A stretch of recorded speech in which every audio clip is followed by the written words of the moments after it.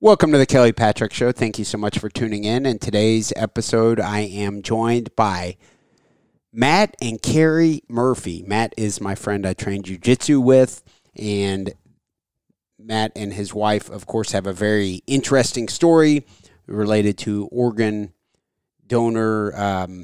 He donated an organ to keep his, to save his wife's life. So very cool, unique story. I thought it would be pretty interesting to have an episode about it, but there's many other topics we discuss in today's episode. I really appreciate Matt and Carey for joining me today. If you're a fan of the Kelly Patrick Show, I ask that you please send some referrals the way of my sponsors. The title sponsor of the show is Louisville Combat Academy, located at 7908 Beulah Church Road, Louisville, Kentucky, 40228. They have a great MMA program, but also, even if you aren't planning on fighting in the cage, they have a great jiu-jitsu program for adults, female-friendly classes, and a great kids program also. Check out Louisville Combat Academy. Heidi Solars-Coots. Heidi is a licensed clinical social worker and licensed clinical alcohol and drug counselor, specializing in treating anxiety, depression, trauma, and addiction with a mindful and holistic approach. Heidi is actually my mother, and I can attest she is a saint. Call her at 502-457-1823. Virtual and telephonic appointments are available anywhere in the United States. Veercast Digital Media. Veercast Digital Media at veercast.com. Matt McCarthy runs Veercast, and he is also the producer for the Kelly Patrick Show. They do video production, aerial drone photography, web design, and podcast production. Contact them at info@veercast.com to start your own video show or podcast. Also, my health insurance practice, Benefits Analysis Corporation. Based in Troy, Ohio, I work from my Louisville, Kentucky office. I can help anyone in the United States with their health insurance needs. I'm an independent broker for health insurance solutions for individuals, families, Medicare-eligible individuals, and also groups. I can also write life insurance and long-term care. If you want to support the podcast, please send me some referrals. 502-386-0978. There we go. Welcome to the Kelly Patrick Show. Thank you so much for tuning in. In today's episode, I am joined in studio by Matt and Carey Murphy. Matt, Carey, how are you all doing today? Doing great. Good. Thank you. Good. I appreciate you all coming in. We were doing a rundown prior to pressing record of what the intro will look like. And I was saying, Matt, we've trained jiu-jitsu together for years. Yep, about 2.5 years. Yep. You've been at the Academy for Gracie Jiu-Jitsu. Shout out to Professor Scott Smith. Yes. Gracie Jiu-Jitsu, Kentucky. You've trained there for 2.5 years. Yes. Okay, so of course that's how we met. What brought, actually, this is my interview style, so I apologize. It's very ADD, so I'll bounce all over the place. What brought you into Gracie Jiu-Jitsu, Kentucky, Matt? Because I don't know the answer. I was about to turn 50. I had previous martial arts background back in my 20s and early 30s, and this makes Carey cringe. Like, she went through a lot of the kickboxing and a lot of the tough man fighting. Could you put this a little closer to your face there? And then I was reading. So I was 40. You were 50 years old. And I was 49, about to turn 50, and I'm like, I've got to make. If I'm going to do jiu-jitsu, I've got to do it now. In the back of your mind, you had wanted to do it for years. Absolutely. How many years? Since the beginning of UFC. So that's when I started. 1993, you had at least acknowledged, that seems legit. Because during kickboxing, after the kickboxing training, we would try to grapple and simulate things that we saw on the UFC matches, and it was exhausting, and we didn't know what we were doing, and it was always intriguing to me. But there wasn't, in the early 90s, you couldn't find jiu-jitsu. You had a phone book. There wasn't the internet, and it was difficult to find and reach out and find anything jiu-jitsu-wise. Sure. And from what I understand, you had to travel to go find anybody that could teach you. So Maybe you found a blue belt. Turning 50, specifically, how did you choose Gracie Jiu-Jitsu of Kentucky? Word of mouth. Okay. And I had two places, both, what's the one on Westport? Gracie Louisville. Yeah, whatever the name of that. So I was going to go look at that one, and then a friend of mine, his son had trained at Gracie for a short period of time, had been to both places. He's like, this is the place you need to go first.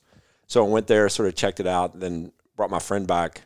We sort of looked at it. He signed up, and then I'm like, I thought we were going to visit several places, maybe go out to Chewy's place, sort of look around, shop around, but we decided, after he joined, then we joined. And that was and your friend Sean. Yeah, Sean Peck, and then it was done. He's very impulsive, so he's like, "All right, this is what we're doing." It just felt right. Yeah. So Sean signed up. Shout out to Sean Peck. Yeah. Okay. So that's how we met. Yeah. Can we do a little backstory about how you two met and how long you've been together? And I was telling my wife, sometimes I'll say, "Hey, Yanni, I'm having a podcast later. This has happened. Just so you know, I'm having a guy over for the episode who did do 6 years in prison." Something like that. That's an example. Just a heads up so you know. And she's like, oh, my God. And so it's not always real. So you were talking about Aaron Murphy. Yeah. No, so it's not always a positive spin. Okay. However, in your case, I was able to say, Yanni, listen to this. I have a guest scheduled tomorrow. Not only did Matt help us fix our dryer, it's a check mark in the positive direction, but also you guys have been together. You did a transplant for your wife to live. You guys have been married for many years. So I presented you two as she's like, oh, she's working, but she would like to meet you all. Yeah. So you guys are much more wholesome of guests than what the Kelly Patrick Show always gets. So let's dive into that a little bit. Who are you guys? How'd you meet? How did that start? Yeah, so I guess it was 1990. We just happened to be at the Taco Bell in Hillview. Together at the same time, and he was having a conversation with someone in front of me, and I was just eavesdropping and knew the answer to his question. Really? And, this is cool. Yeah, and answered his question that night. Do you remember what the question was? Yeah, he was talking to his friend about who had won the North Bullitt football game that night. They had not gone, obviously, but my friend and I had gone to the game and knew who won, so I just offered up that information that night. Didn't have a conversation with him, left and then drove around, as people tended to do in the 90s. Cruising Preston Highway. Cruising Preston, yeah, looking to see if we could find he and his friend. We did not. But then a few months later, we were at another sporting event, and I saw him at the concession stand. But again, he would not speak to me. Very shy. Very shy. Is that accurate? At that time, you were very shy? Yeah, of all the opportunities I had to speak with her. That would have been probably the best opportunity. Hey, I remember you from Taco Bell, blah, blah, blah. I didn't have a good game. Like, I was very nervous around. But you had noticed her, and you had thought she was pretty. Oh, yeah, absolutely. You just didn't. Okay. Yeah. So my friend and I are actually sitting in a long line of traffic, to get out of the parking lot after this event is over. And my friend says, there's a guy running towards our car, like he's at a full sprint. And it was Matt, and he knocked on the window, and I rolled it down, and he said, hey, can I get your phone number? Okay. And I said, no, actually, we just got a new phone number that is not listed, and my parents have said, please do not give this phone number out. And so I didn't. But I took his, and then I waited about 2 weeks, and I gave him a call, and the rest is history. So this was, of course, landlines. Yes, landlines. Mm-hmm. Yeah. Or an answer machine. So, okay, yeah, okay. So you waited a couple weeks, and do you remember how that call went? I don't think it lasted too long. But he answered? He's the one who answered, do you think? I think he did answer the phone. And then we had our first date where we went to Chi-Chi's. Okay. And we went to see the movie Misery. Oh, okay. Is that with Kathy Bates? Yes. I've seen that. Yeah. Oh. That's pretty crazy, or a pretty wild movie, right? It was. Yeah. It was wild. When she saw me at Taco Bell, I had a brand new car, a 1991 Geostorm with Ferrari ground effects, brand new. So she saw me with a nice car, but when I went to pick her up, it was after Christmas, and my car had been T-boned, my brand new car. These older couple were going to see the nuns at St. Rita Catholic Church and deliver some cookies, and they ran through a stop sign and totaled my car. So I had to borrow my grandfather's like 81 Chevette that smelled like gasoline and oat sweaty man. So I went to pick her up for our first date in that Chevette. And she's still. Carey, do you remember seeing the car and thinking like, what's this? Yeah, what happened? Bait and switch. What's going on? Yeah. No, I didn't care. Okay. I really didn't care. So the rest is history. Is that that's the start? How long have you been married? That's the start. We got married in 94. So you met in 90 and got married in 94? Almost 30 years next year. 30 years, yeah. Okay. And you have children? 2 girls. Yes, Paige is 21. She just graduated from EKU and got married in June. And Morgan is 19, and she is a sophomore at EKU as well. So they're both in Richmond, and we are enjoying the empty nest stage of life. So, yeah. Interesting. Okay. Mm-hmm. And so not only would I say in 2023 is it somewhat uncommon to have someone who's been married that long, right? Will we agree to that? Yes. I wonder statistically how common that is these days. I don't know. I would say among our friends, it's the norm. Okay. Mm-hmm. And they're all like evangelical Christians. I'm like, they're people that we go to church with, like our close friend group. Yeah. Yeah, but we both come from divorced parents, so it's important to us, like, to, keep a foundation for our marriage and our family, and have our kids go through the same thing that we had to go through. Mm-hmm. I grew up with divorced parents and had to travel weekend to weekend.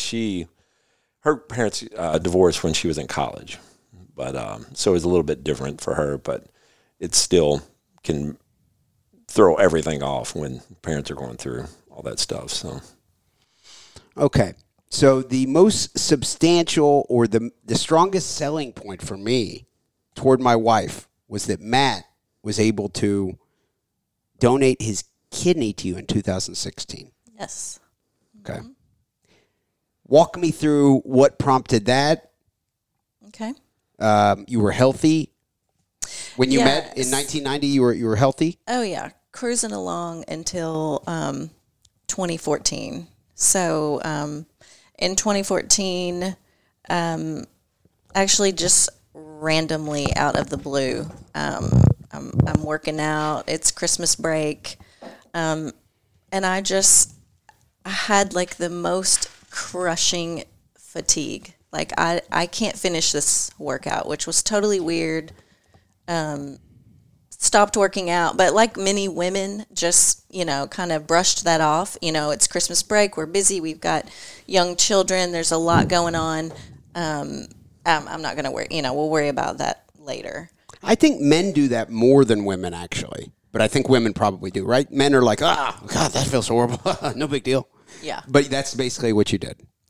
Yeah, I did. And it was specifically very low energy level. Yes, in that moment. Now, I do think I rebounded after that. It was Christmas break. You're busy. There's lots going on. I didn't really think about it again until like January. And I noticed that my ankles were a little bit swollen, which also was weird. So, Matt and I are really active, both work out, eat well. At the time, we were juicing literal pounds of fruits and vegetables every day, like eating super clean. You said juicing. I was hoping you meant steroids. No, like actual vegetables and fruit. So much that we would have to go to a wholesale warehouse and buy the fruits and vegetables. So you guys were very healthy. Yes, very healthy. Health and fitness has been a priority for you ever since you met. Yes. So we were vegetarians at the time. Okay. No meat. So just, all the things. 10 years into it. That you hear about, do these things and long term you will be healthy. Okay. Doing all those things. So I make an appointment with my doctor who I never saw because I was not sick. So on the occasion of a sinus infection or whatever, I would see this person. Otherwise, not. But I had a relationship with him. I had seen him since I was a child. Okay, so he knows who I am. I go and he does a bunch of labs, all this lab panel, and almost every lab came back out of whack, elevated too high or too low. And he really dismissed all of that information. He wanted to prescribe me 4 or 5 medications, something to fix kind of each one of those things that was not in range. And I was not happy with that. I was on 0 medication, nothing. I had no issues going into this. So the fact that this was like the fix for all of these things was startling to me. It just felt wrong. It felt wrong. Like my cholesterol was like 400, and where it had normally been, 120. My blood pressure was crazy high. Just all these things that were happening, and I got back in the car that day, and I had the printout of my labs, and I took a photo of my labs, and I sent them to a friend of mine who works for a nephrologist, so people who deal with kidneys.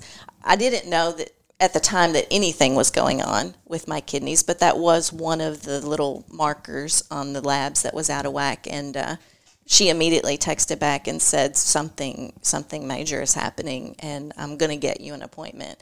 With a different doctor. With a different doctor. Nephrologist. Yes. So, there's a long wait to get in to see any kind of specialist, but because she worked there, I got in pretty immediately. So things happened like in rapid succession. I got those labs. I went to see the nephrologist. She scheduled a biopsy. I went in just a few days later, did a kidney biopsy, and then found out that I had AL amyloidosis. So, which is like a blood cancer, kind of like the cousin of multiple myeloma. So, a terrible diagnosis. Most of the time, doesn't happen to people that are, under 60, mostly men. So, it was very random and shocking, and kind of rocked our world for a little bit. Did you relatively catch it early? Or is there anything like that? Well, I mean, they said if we don't do anything, 6 to 8 months, you'll be dead. Yeah. Wow. Without treatment. So at the time, like when I had those original labs, I was down to like 40% kidney function between the two kidneys. I had about 40%. That's the results the nephrologist told you about. Yes. They said your kidneys are not doing good. Yeah. And then within 2 or 3 weeks, that had even dropped down to like 30%. And so it was rapidly declining. And I got an appointment with an oncologist at U of L. And, shout out to James Graham Brown. Yeah, to James Graham Brown. They're fabulous people, and crazy good things are happening there. The James Graham Brown Cancer Center yes. is relatively good for around here, or across the country it would be considered to be a very good place?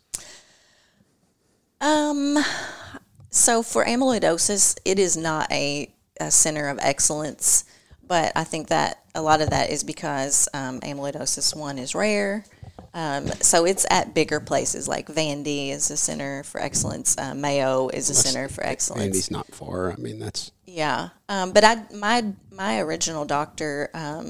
he did have a lot of knowledge of amyloidosis.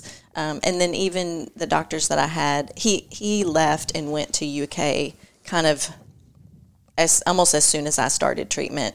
And then I had another doctor there, Dr. Rodriguez, and he talked to people all across the country, connections that he had about me, like how are we going to treat, what's the standard protocol for this, and what he wanted to do was the basic, like this is what we do for patients who have AL amyloidosis.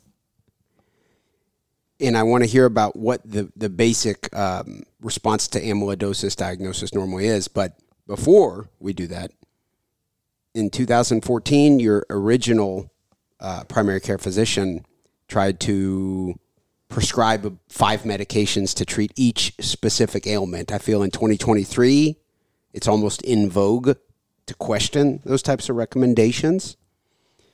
And maybe I'm a conspiracy theorist, so for me it seems like that, but that doesn't mean it is for everyone else. Do you feel in 2014 you were going into it thinking, hope he's not just going to prescribe me a bunch of stuff?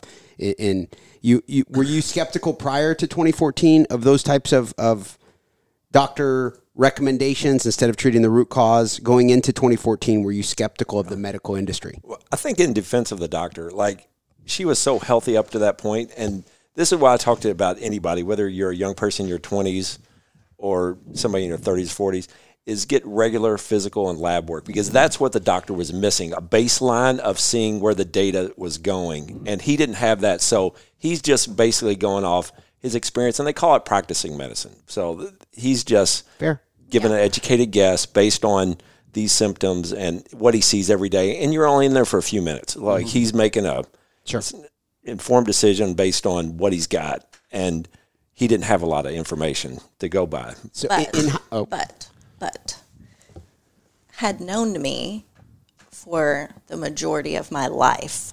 So basically the only primary care I ever, even though I randomly saw him, he was the guy. So I did see him. He did know me. I was a very healthy 39-year-old woman who didn't present as someone who was unhealthy. So I felt like regardless, it probably required a little more thought than that. So it sounds like you're both presenting different sides of this. I hate to stir up drama. No. I hate to stir up drama. That's my least favorite thing. But do you two disagree on this? Are you saying I think that if he was we saw doing his job from, and maybe he was being perhaps a little negligent?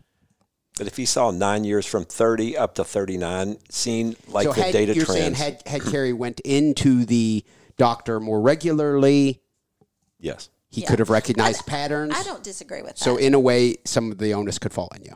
Yeah, I don't disagree with that. And I do agree that we should get physicals every year. Okay. You know, and full panel. Full panel. Yeah. Okay. My girls are 19 and 21, and I just talked about this with my oldest about how important that is. Like, start right now and just, get insurance pays for a physical every year, so get a physical.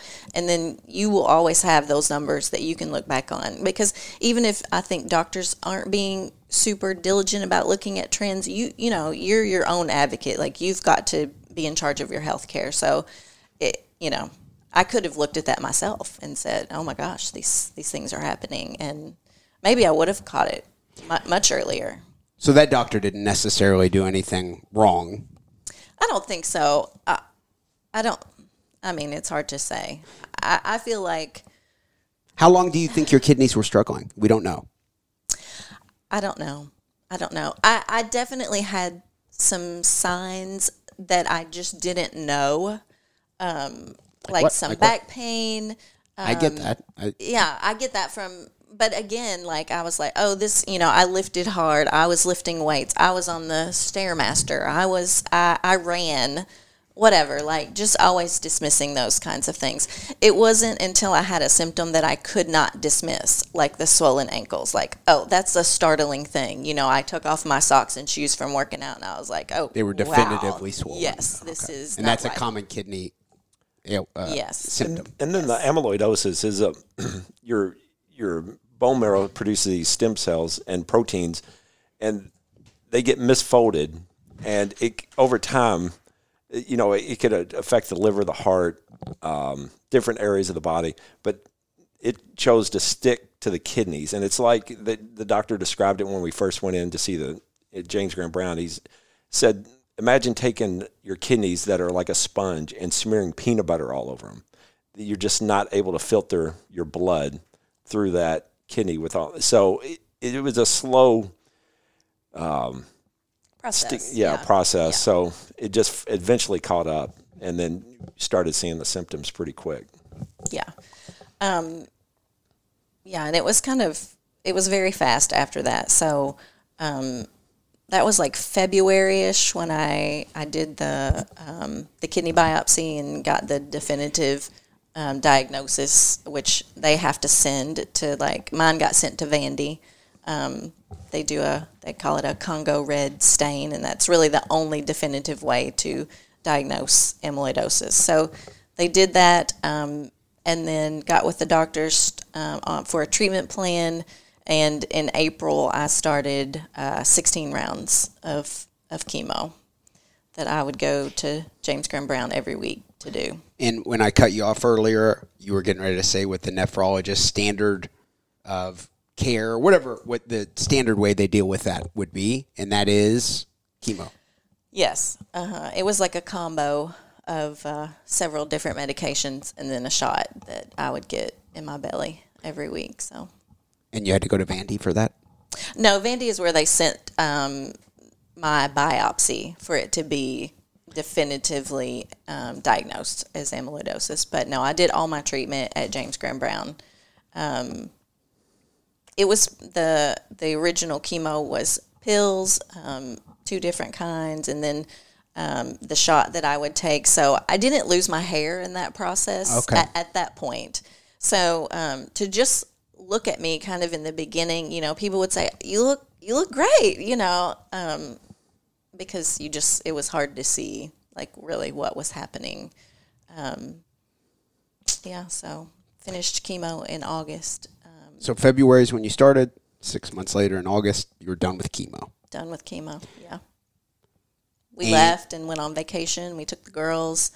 We knew that we were getting ready for, we were going to get ready for stem cell harvest. So I was going to have to do a 10-day inpatient, in the hospital.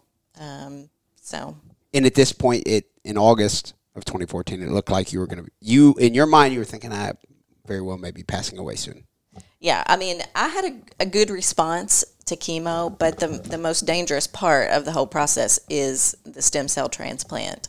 And then on top of that, I had to start dialysis because at this point I'm down to like 8% kidney function. And you feel awful. Yeah, you feel terrible, but on top of that, the chemo that I was about to get for the stem cell transplant, which was super high dose chemo, my body had no way of filtering it out because my kidneys weren't working. So I had to do dialysis, and that in and of itself was a huge ordeal. So, Matt, this was probably a pretty dramatic experience in your household, I can imagine. Yeah. I had conversations with the kids because we basically just packed up and went to the hospital. We lived there for basically like 6 weeks, and my girls lived with my mom. How old were the girls at this time? 5th and 7th grade. Wow. Mm-hmm. Yeah, they were young. And, we had serious conversations of like, mommy may not make it through this. When they give her a high-dose chemo, it's basically for a few days of just keeping your blood pressure at a level, just keeping you alive, killing everything off, and then giving your stem cells back and just sort of rebooting your system like redoing a hard drive on a computer. Like, we're just going to clean it off and install new software. And that's basically what we think. So it was dangerous, but they, so we had conversations with our kids like, hey, this is serious. Mom and dad are going to go away for a few weeks and you'll be able to come up and visit at times. But, this is. You all had family who was very helpful through this experience? Yeah, we did. Luckily, everybody is close here in the Louisville area, so we were lucky in that aspect. But, yeah, so, just the whole process of dialysis, it was startling. I was lucky enough to be able to do dialysis at home, but that meant all the equipment came to our house. So we got rid of our dining room table and chairs. We basically set up like a mini dialysis clinic in our living room so that I could be present, while everything is going on. So, we're doing dinner and homework and all the things while I would run dialysis for 3 hours, 3 days a week. And I'm 40 right now. You were 39 at that time. I was 39. Wow. She got high-dose chemo on her 40th birthday. Yeah. They gave her the chemo, like the worst and the most expensive present you'll ever get, Yeah. Okay. So the chemo takes us up until your age 40. Is that 2015 or? 14. Still 2014. What happened next? This is October, yeah. So I had to go to so that they could collect my stem cells. We needed as many as they could get to do the transplant. Well, okay. Sorry to interrupt. No, it's okay. At some point, you mentioned transplant. Where did that word come up? The stem cell transplant or the kidney transplant? Oh, okay. Stem cell transplant. Stem cells first. Sorry. Stem cell transplant was first. We weren't even discussing kidney transplant because I just was too sick to even be. You were not a candidate, right? I was not a candidate at that point, and didn't know that I would ever be a candidate for. You really need to be transplant. Considered in remission. In a sense. Yeah, I would have had to achieve full remission in order to do that. So we got ready to do collection. Some people do collection as an outpatient, but they were worried about my heart function.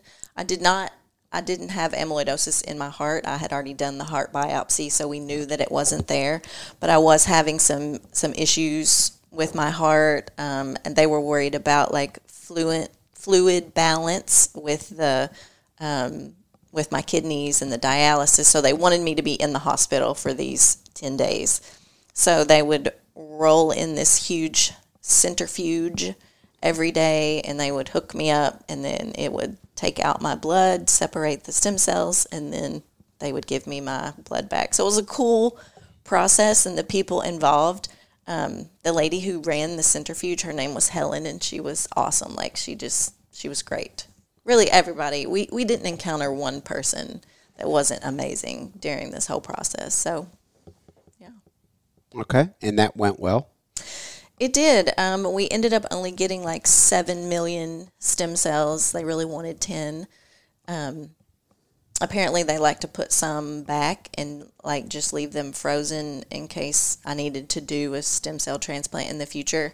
But they decided to use them all. So I did my 10 days. We got out of the hospital. The next day we left. We took the girls. We went to the beach for like What beach? Hilton Head. No, we went to Destin. Oh, Destin. Oh, okay. Yeah, that's right. Yeah, a friend of ours let us use her condo. Yeah. We went just as kind of a last vacation. We knew that some crazy times were about to happen. So it was good to get away. These photos that you texted to me, Matt, now would be a good time for some of them for you to tell. And of course, we're doing audio only for the sake of the podcast. Yeah. But if you could walk me through what these photos are. So that's after the stem cell transplant. And we haven't really gotten to this point yet. Okay. So okay. Are any of these photos relevant? So all of those haven't really happened yet. Okay. The first ones. So we come back from vacation, and I'm scheduled, to arrive at the hospital on a certain day. I go and get settled in, and then the next day, which is my 40th birthday, we do the first round of high-dose chemo. So it was awful. It was almost immediately awful. Like, as soon as they, hooked me up, I got sick, and it was kind of crazy. So they put like an IV into your arm, and how do they administer chemo? I don't even know. Well, I had a central line, so I had it, like a PICC line. Sort of. That's usually in your arm, I think. But this is goes right into a main artery, and then it has 4, so they can hook you up to multiple things at multiple times. So I'm getting fluids continuously, and that's how they administer the chemo. So the chemo was maybe some of the worst days of your life? As far as just kind of misery level? A few days later. Yeah. Okay. I mean, that day was pretty miserable. Because of my kidneys, they divided it over 2 days. So most people would just get the one big dose, but I got it in 2 days. So that day was awful. But they adjusted so that the next day was not quite as awful. They gave me some, medications in the beginning to kind of help with all of that. So the next day wasn't bad, but it basically, it took all the skin off my tongue. I got lots of blisters. It was pretty horrible. Basically, like a chemical burn inside your body. Wow. Like her mouth, tongue. Anything in my mind to try to compare that to? Yeah. Maybe drinking something hot would burn your tongue? Kind of similar? Skin off your tongue, you said? Yeah, like it all blistered up, and then it did all eventually come off, but it was awful. Yeah, it was terrible. So they give me back all of my cells, and then for several days to weeks, it's basically just balancing out your fluids and your blood pressure and kind of keeping you alive so that these cells that they've taken out and spun and done all these things to and given you back can root in there and kind of take over again and reboot the system. Okay. So the chemo was extreme. It was extreme. As people know. Yeah. Or as we've heard, I guess. Yeah. That chemo is really rough on your body. How did you take to the chemo?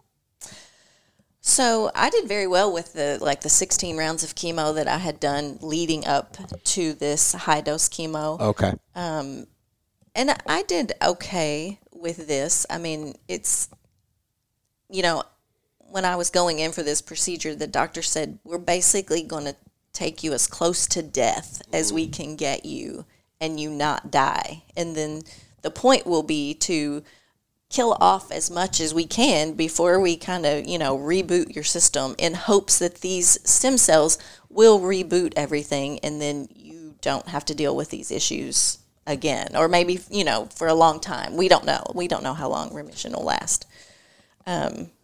So I knew it was going to be awful, but there's nothing they can tell you to prepare you for how awful it is. And lots of people do chemo. It's bad. It's poison, basically. So we trained with Chris Lane, the police officer who was shot in the head. Yep. And he survived, and now he's back to training. I like to say to him, like, oh, you're so, come on. You got shot in the head. Big deal. Boo-hoo-hoo. You ever jokingly, like, oh, you have chemo. Oh, boo-hoo-hoo. You ever joke with that? Oh, Matt? we joke a lot about a lot of this stuff. that's how we survived Okay, this whole okay. experience. Yeah, was joking. We talk about all the different. We had a conversation last week about just the different seasons of our marriage. Like in 2014, you've basically had a death sentence, and now, I have to step up. I've got to help be an encouragement to her, and I've got to help love her through this, and be positive. And we make light of a lot of stuff. But there was a lot of days that she was crying, and she beautiful woman. Like she had to go and shave her head off, all of her hair, and then that just changed your. Women put a lot into their appearance, and you want to look good and stuff, and then you got to shave your hair off, and then once you get the high dose chemo, it just all falls out. So you go completely bald. And, and everything's painful, and she swelled up from the steroids, and, basically a mess for days and weeks. I am on my second marriage. My first marriage lasted over 7 years, or just short of 7 years. And we didn't have any legitimate, why did we get divorced? We just didn't, I don't know. Okay. So obviously that didn't work out for me. You guys had quite the challenge. Matt, I assume this was, obviously, I'm not guessing you were thinking maybe I'll just start over with someone else or anything like that. But that couldn't have been easy on either of you. No, it was. And marriage is not easy, I guess is my point. Regardless. Right. Would you say this was specifically a test of your marriage? Did you see it that way, or well, you guys in a way you guys have always felt like your bond was? Oh, it made it stronger. That wasn't okay. Yeah, wow. Definitely.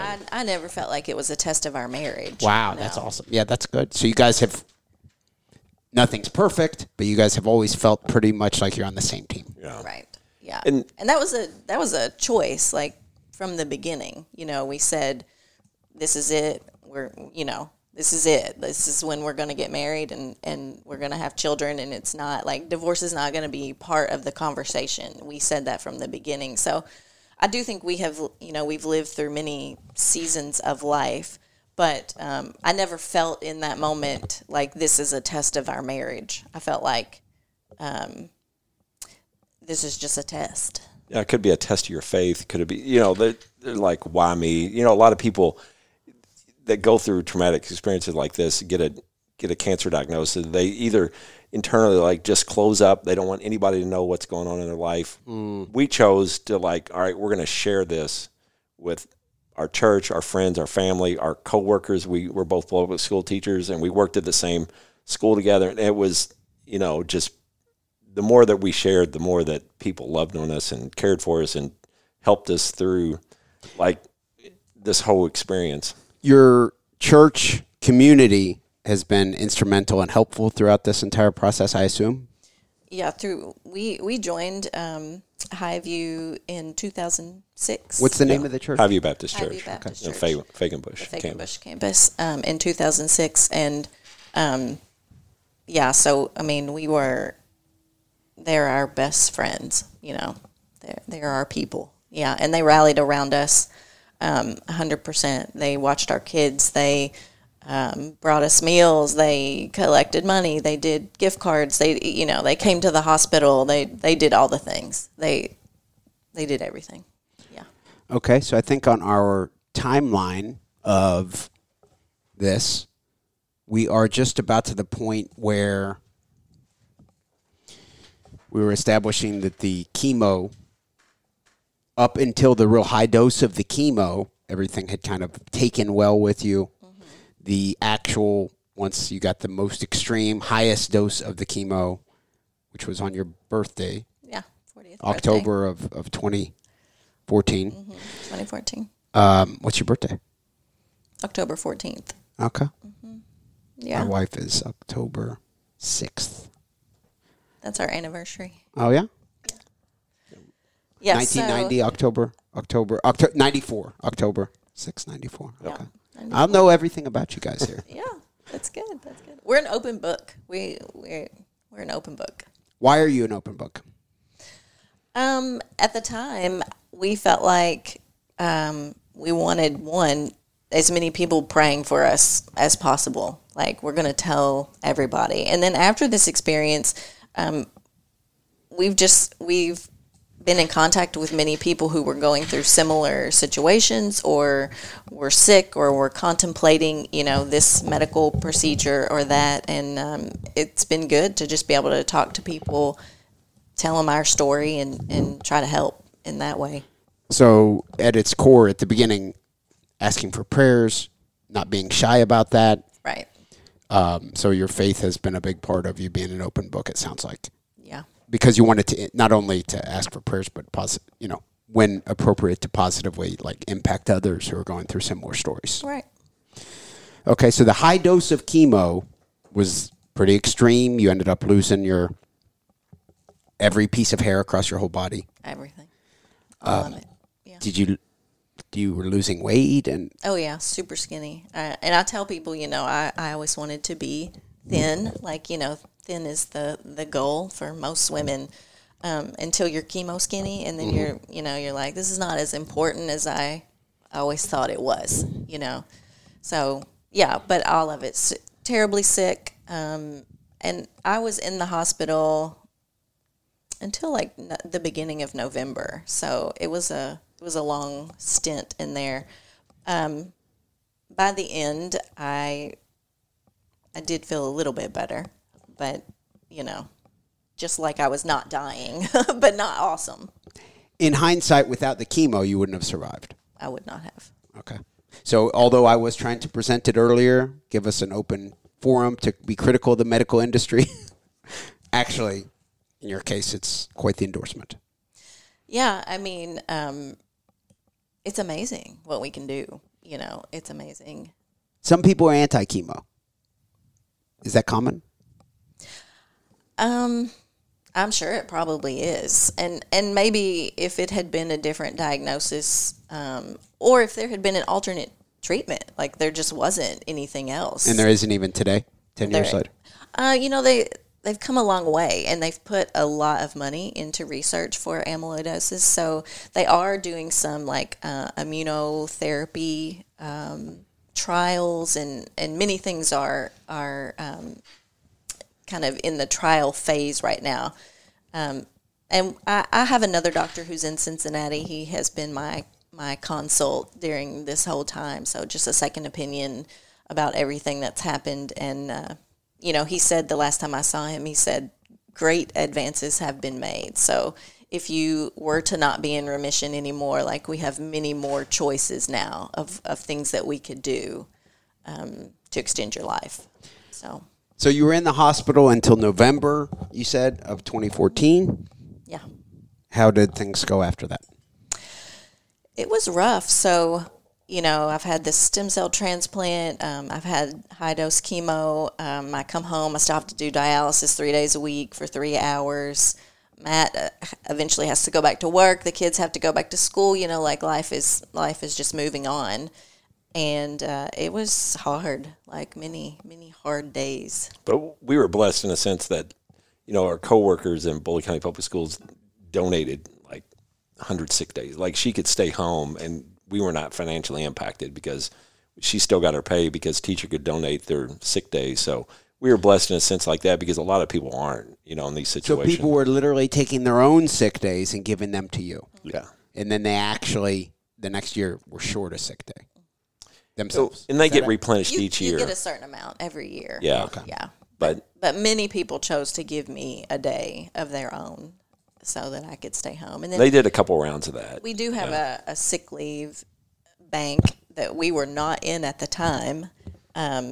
We are now because those are also days that you can use, for legitimate reasons if you need to. But, yeah. Okay, so of course, and we're going to continue with the story here, but of course, takeaways from today's episode, one of them will be to sign up, donate your organs if you were to pass away, things like that. But also, in hindsight, see your primary care physician at least once a year. Try to get full lab work done as often as possible.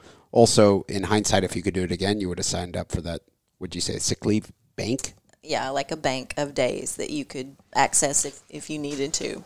Yeah. So you guys opted not to sign up for that. I'm sure I have. Because we were healthy. That type of thing. Yeah. That's what I mean, yeah. Yeah, we did. There was no reason to give away our sick days, to put them in the bank basically for someone else to use for whatever occasion. It was a relatively new program too, that the county had started, so it just wasn't on our radar. Sure. When you're young and healthy, you don't think about. We didn't think about it. Yeah. I'm sure I've passed up many things like that too, so I'm not saying like you, why didn't you guys do that? Yeah.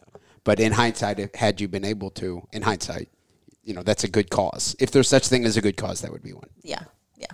And, lots of people do stem cell transplants for various reasons. So there are multiple cancers that are treated with stem cell transplants.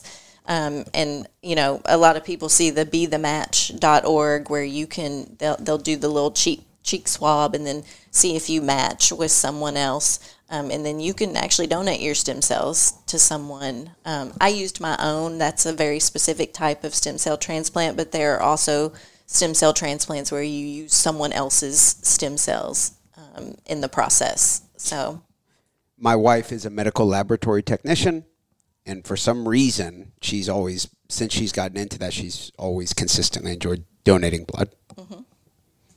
Yeah. Something that people are just kind of into, right?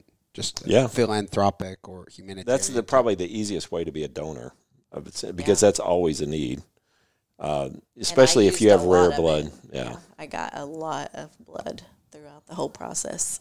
So okay, so through November of 2014, you said you didn't feel quite like death. You were getting maybe a little bit better. Right, yeah, a little bit better.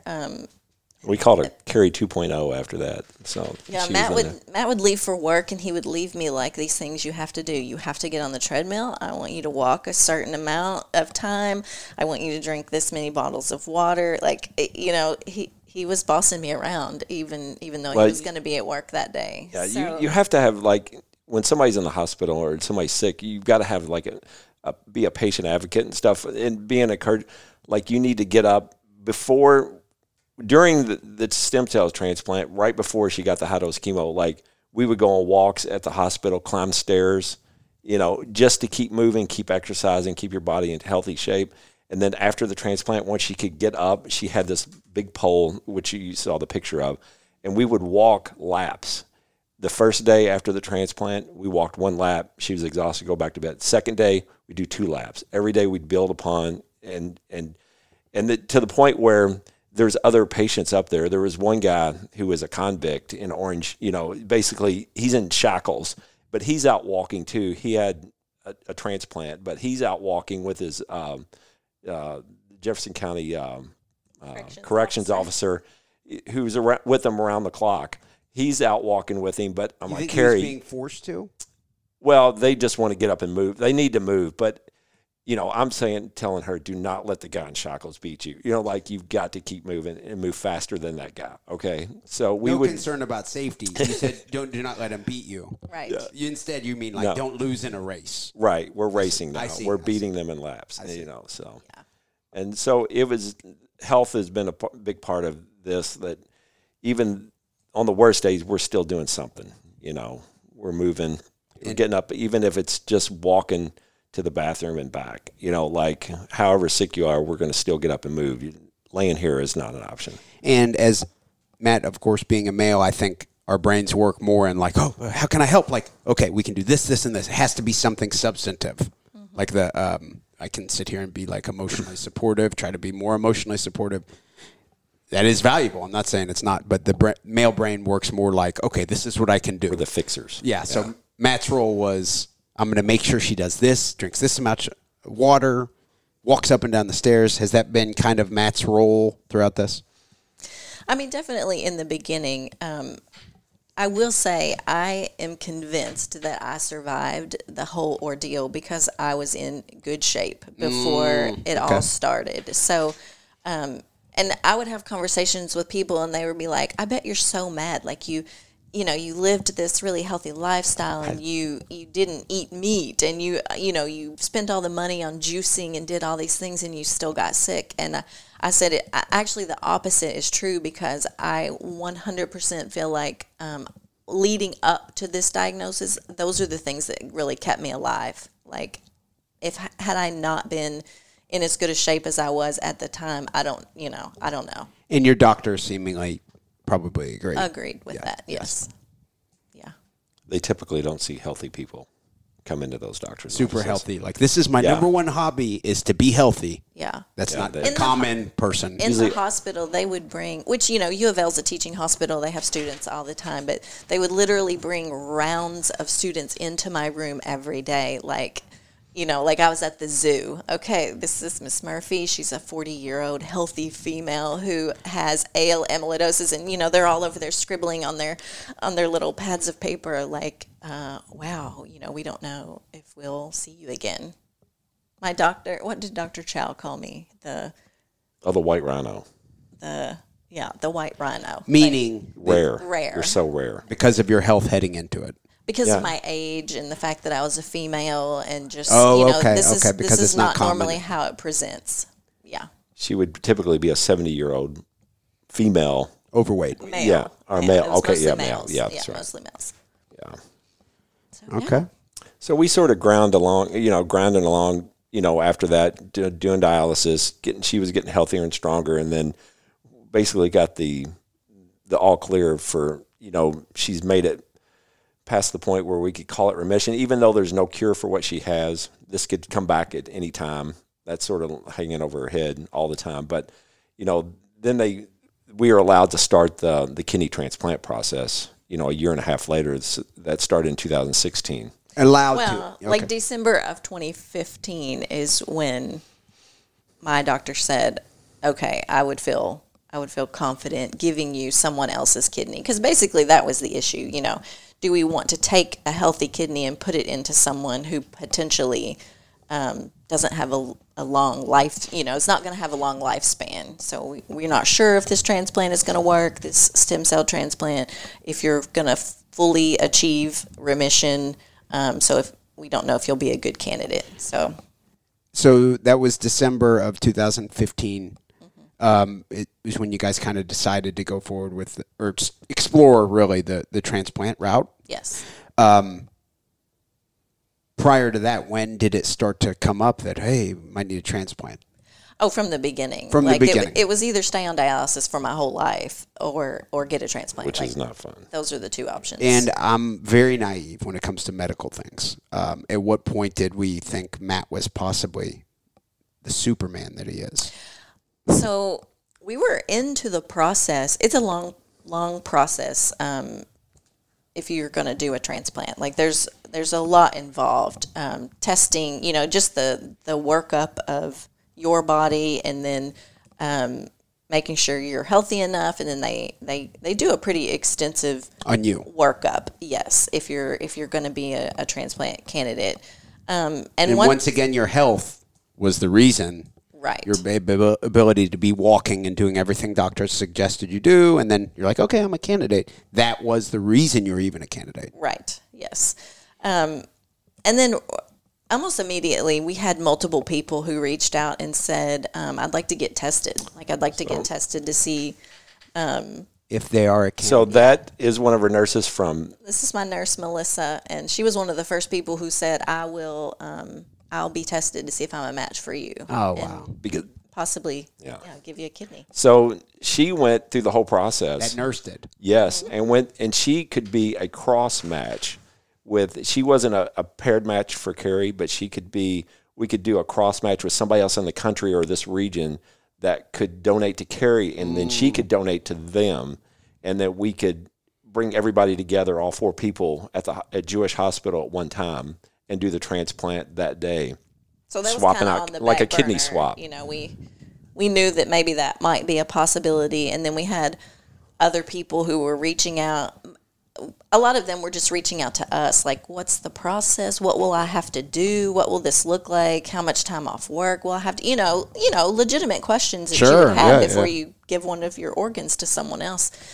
And Matt said, I don't really know all the answers to these questions. I'm just going to go through the process and see what it's like. And that way I can really tell people, this is what the workup is going to be like. This is what you're going to go through, whatever. And then that's kind of how it all started. Okay, the cross match thing you said, that's an interesting. Is that common? Sounds like it's probably pretty common. You find your husband is willing to donate his kidney, but he's not a match. Someone in the same situation in Minnesota, the husband says, or the whatever, says they'll do it, but so you guys can then swap. Yeah. It's a lot more work coordinating like all that together, but I think it's pretty common. Okay. Interesting. You guys, of course, hadn't heard of it prior to this. Oh, no. I hadn't heard of it prior to just now. Well, actually, I had watched an episode of Grey's Anatomy where they had done it. I apologize. So I knew that it was a thing, but I'm pretty sure that the transplants happen in regions. So, like, we're in a specific region, like Kentucky, Georgia, whatever. Like, we collaborate with other transplant centers. Why? Why is it regional? I think just location, like we're close to these other centers. For people to travel. That's a big expense for people to a lot of times you'd have to go to a regional place, and then you would go in the hospital, donate your kidney. This is on the donor side. You donate your kidney, then you really can't travel back if you live 3 hours away. You would have to go to a hotel near the hospital because you need to go back and get checked up, a week later. So it's a big expense. I've talked to many people after I donated that have reached out to me asking what the process was like, and they'd share their stories. And, mine was super easy compared to some people. That don't live near a transplant center. And also you being in good physical shape. Yeah, because they just don't see. Like, I got in the best shape. I was doing CrossFit at the time. I'd been doing CrossFit for probably 2.5 years at that time. I started it right when she started doing chemo, the 16 rounds of chemo, because... Were you thinking in your mind, I need to be in good shape for this? No, not at that time, but... I think it was more of a stress relief at that time. Because in 2014, transplant, like organ donation, wasn't a big deal because drug overdoses were so common that people could donate. You mentioned this. Yeah. Okay. So Narcan. Continue with that. Yeah. So explain that. Yeah. So you would have drug overdoses, and you would be on a waiting list no longer than 2 weeks for most organs that would be common: liver, kidneys, things like that. That are done each week, pretty common, pretty easy to do. But then Narcan came on in 2014, 15, and then it pretty much put a hinder to the whole process, like having organs available, because these people were being revived over and over again and given second, third, fourth chances at life. And so it really became up to for a living donor, because waiting for somebody to pass away that would be a match was going to be pretty rare at that point. So that's when I signed up just to see what it was. And then, I don't know, a few weeks later, they came back and said I was like the perfect match, like almost brother and sister kind of closeness. Crazy. Yeah. Bullitt County. So I think it's cool. This is a good place to announce that. Yeah. I think there are like 6 antigens or 6 markers that they look at, and you have to have so many out of the 6 to be a match for someone, and we were 6. We were 6 out of 6. And Matt, going into that process, you knew that if you happened to be a perfect match, you were going to do it. Oh, absolutely. Yeah. Because I could remind her every day that I gave you a kidney. It sounds like a pretty good leverage type thing. I can see that. Yeah. Yeah. Yeah. Hey, but just as a reminder, I did give you my kidney. Yeah, you can pee because of me. Yeah. She hears that a lot. Every single day? Pretty much. Multiple times a day. When she's mad at me and stuff like that. I hope you're going to be that angry. I came home late today. I get it. However, 2016, I did give you my kidney. Did you forget about that? Yeah. I would use that a lot. Oh, I do. Yeah, I do. Yeah. I'm going to use it to my advantage for being so sympathetic to you guys with my wife. Yeah. No, it was a complete shock, totally unexpected, but yeah, miraculous. So the questions people would have is, how much time do I have to take off work? All this, the antigens were a match, 6 out of 6. You only needed 4. Matt was. I don't know if it's 4, but yeah, but you had to have a certain number to be. And you had to be pretty healthy to be, because they'll kick you out quick. They want to know, make sure you're not being bribed. I was asked that continuously through the whole process, week after week. So that's an issue. I've heard that in selling Asia, your kidneys, there's like a Chinese organ transplant market and all sorts of shit. I India, can imagine if you're going to die, I can see where people with money, and then there's like, well, there's 3 million people here who have nothing to live for, according to whoever. Okay, so I can see where that would be an issue. So bribery is a big issue with organs? Yeah, he had his own social worker that, continually made sure that I wasn't doing anything shady to get his organ. Which, but I may have been doing shady stuff. Obviously, is a problem, or or there wouldn't have been a social worker. There wouldn't have been a social worker. Was there any point you were like, hey, she has? I think I'm being abused. No, bullied. In my head, I'm taking that. I'm bribing her. No, this is leverage. I'll be using this for years. Yes, for the rest of her life. Okay, the rest of her life. So what are the answers to the perfect match, which is not common, of course? For this to happen, someone who's 40 years old, at the time 41? 41 at the time of the transplant. 42. So the questions were that you mentioned that people were asking, like, well, how much time do I have to take off work, and what kind of financial commitment is that? How painful is it? Okay, I might lose my job if I take that much time off work. What are the answers to those types of questions in the perfect situation? How much time, Matt, did you have to take off work? So we had the transplant on July 19th, and you went back to work like September 1st or something. After Labor Day. Yeah, after the Labor Day weekend. Probably could have gone when school started, but because he had the luxury of having time that he could take sick days and stuff off, like that. He took off a few, like 2 extra weeks, 2 or 3 weeks. How hard was it on your body?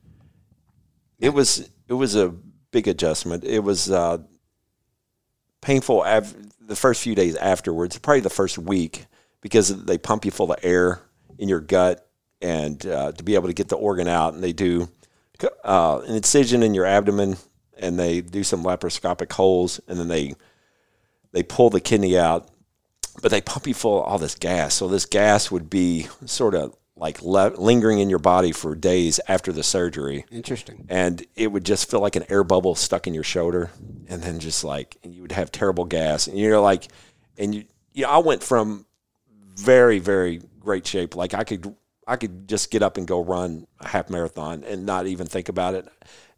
But after the surgery, it was difficult to walk up the street and back.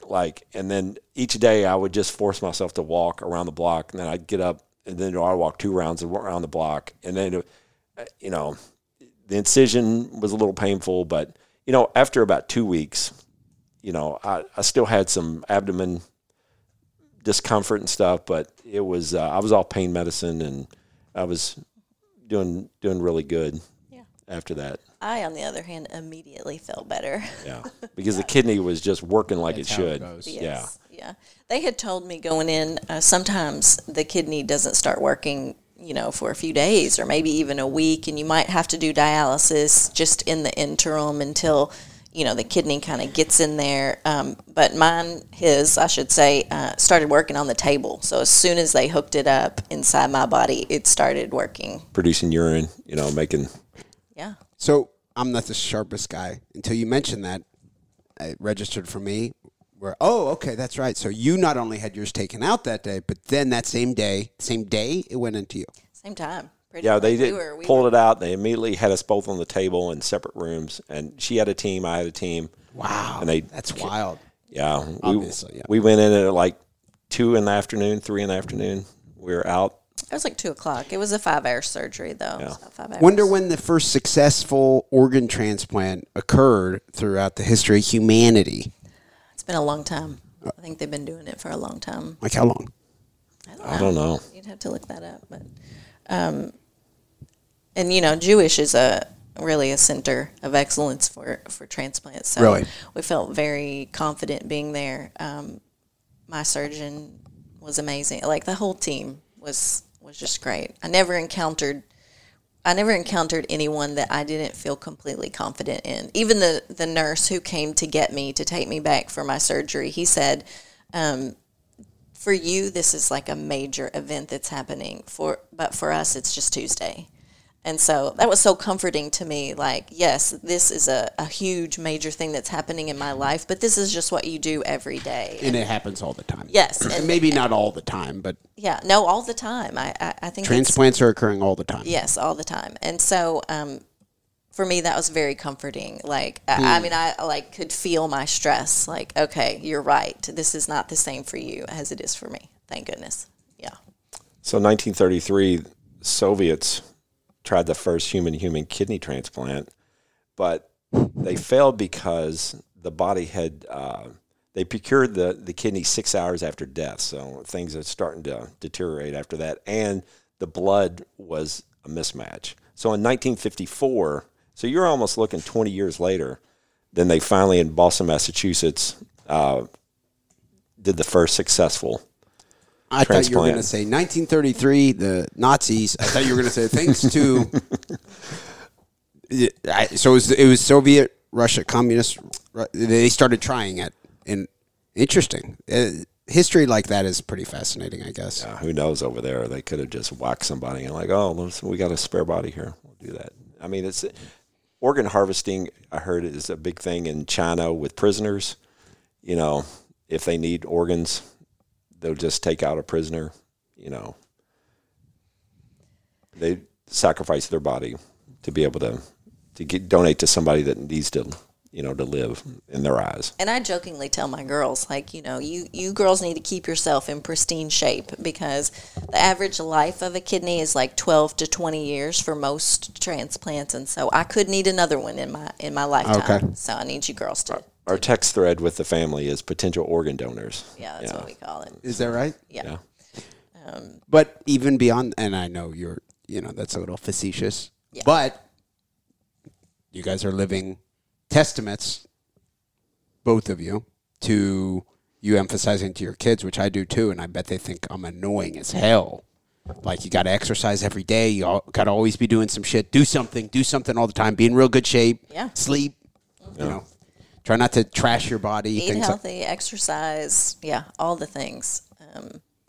I get up in the mornings and work out, and a lot of people will say, like, why do you continue to do that? And I say, I literally feel like my life depends on it. Like, how well my kidney functions long term, I feel like depends on my overall health, and just, my life expectancy. Whether we go to Bethesda Hospital for the second opinion cancer doctor up there, or if we go to James, we are not the norm. Like, we're the health nuts that come in. Like, we exercise all the time and just waiting for the next thing to happen, to be in the best shape that we can be for whenever then, the next bad diagnosis comes in. We just want to be the healthiest we can, and and be a good steward of like she's been given a second chance, and not sit around eating Fritos and eating candy and soaking, drinking soda, and just wrecking your body, even though it tastes good, but you're killing yourself, and you've been given a second chance on life, don't ruin it. Who would each of you credit with your approach to physical fitness and wellness? Who would you credit that to? For me, it's easy. It's my mother. My father, too. Both of my parents. Who would you credit to? Because I assume that existed within each of you prior to you meeting each other in 1990. Is that accurate? It did not. I feel like I was a relatively healthy person, but I was also 16, when Matt and I met. So I had no frame of reference for going to the gym. I didn't know anyone who went to the gym, lifted weights. Like, that was kind of a lifestyle I didn't know anything about until I met him, and then I just started going with him. So it was just something that we did together when we were dating, and then we've always either been a member of a gym or done something. Matt, who would you credit it to? Probably my father. Like, when I joined American Fitness on Outer Loop in Preston back in 1980, probably 6 or something, maybe. And my dad always lifted weights. He was always sort of jacked and tan, and is your really great. Your father still around? Yep. He's 70. Is he still jacked 75? and tan? He's in great shape for a 75-year-old. I joke with him all the time that he's like 79 or whatever. Like, you look great for 80, but he still works full time painting houses, and he's in great shape.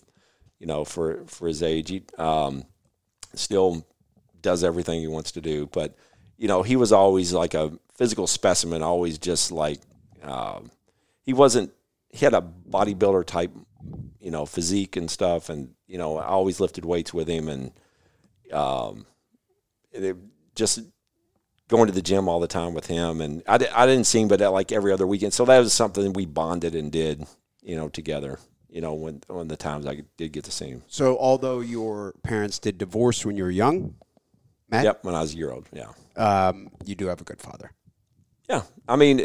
He's a different guy than he was at 25 when I was born. That's 50 years later, we've gone through, he probably has regrets. Like, there's no parenting guide. Like, you make decisions, like consequences to those decisions, and, you hope you make the best decisions as possible, but you screw up as a parent, and I think he has regrets and wish he did things different, said and did things, but, it is what it is. We have regrets too. I was talking to Paige. She's our oldest.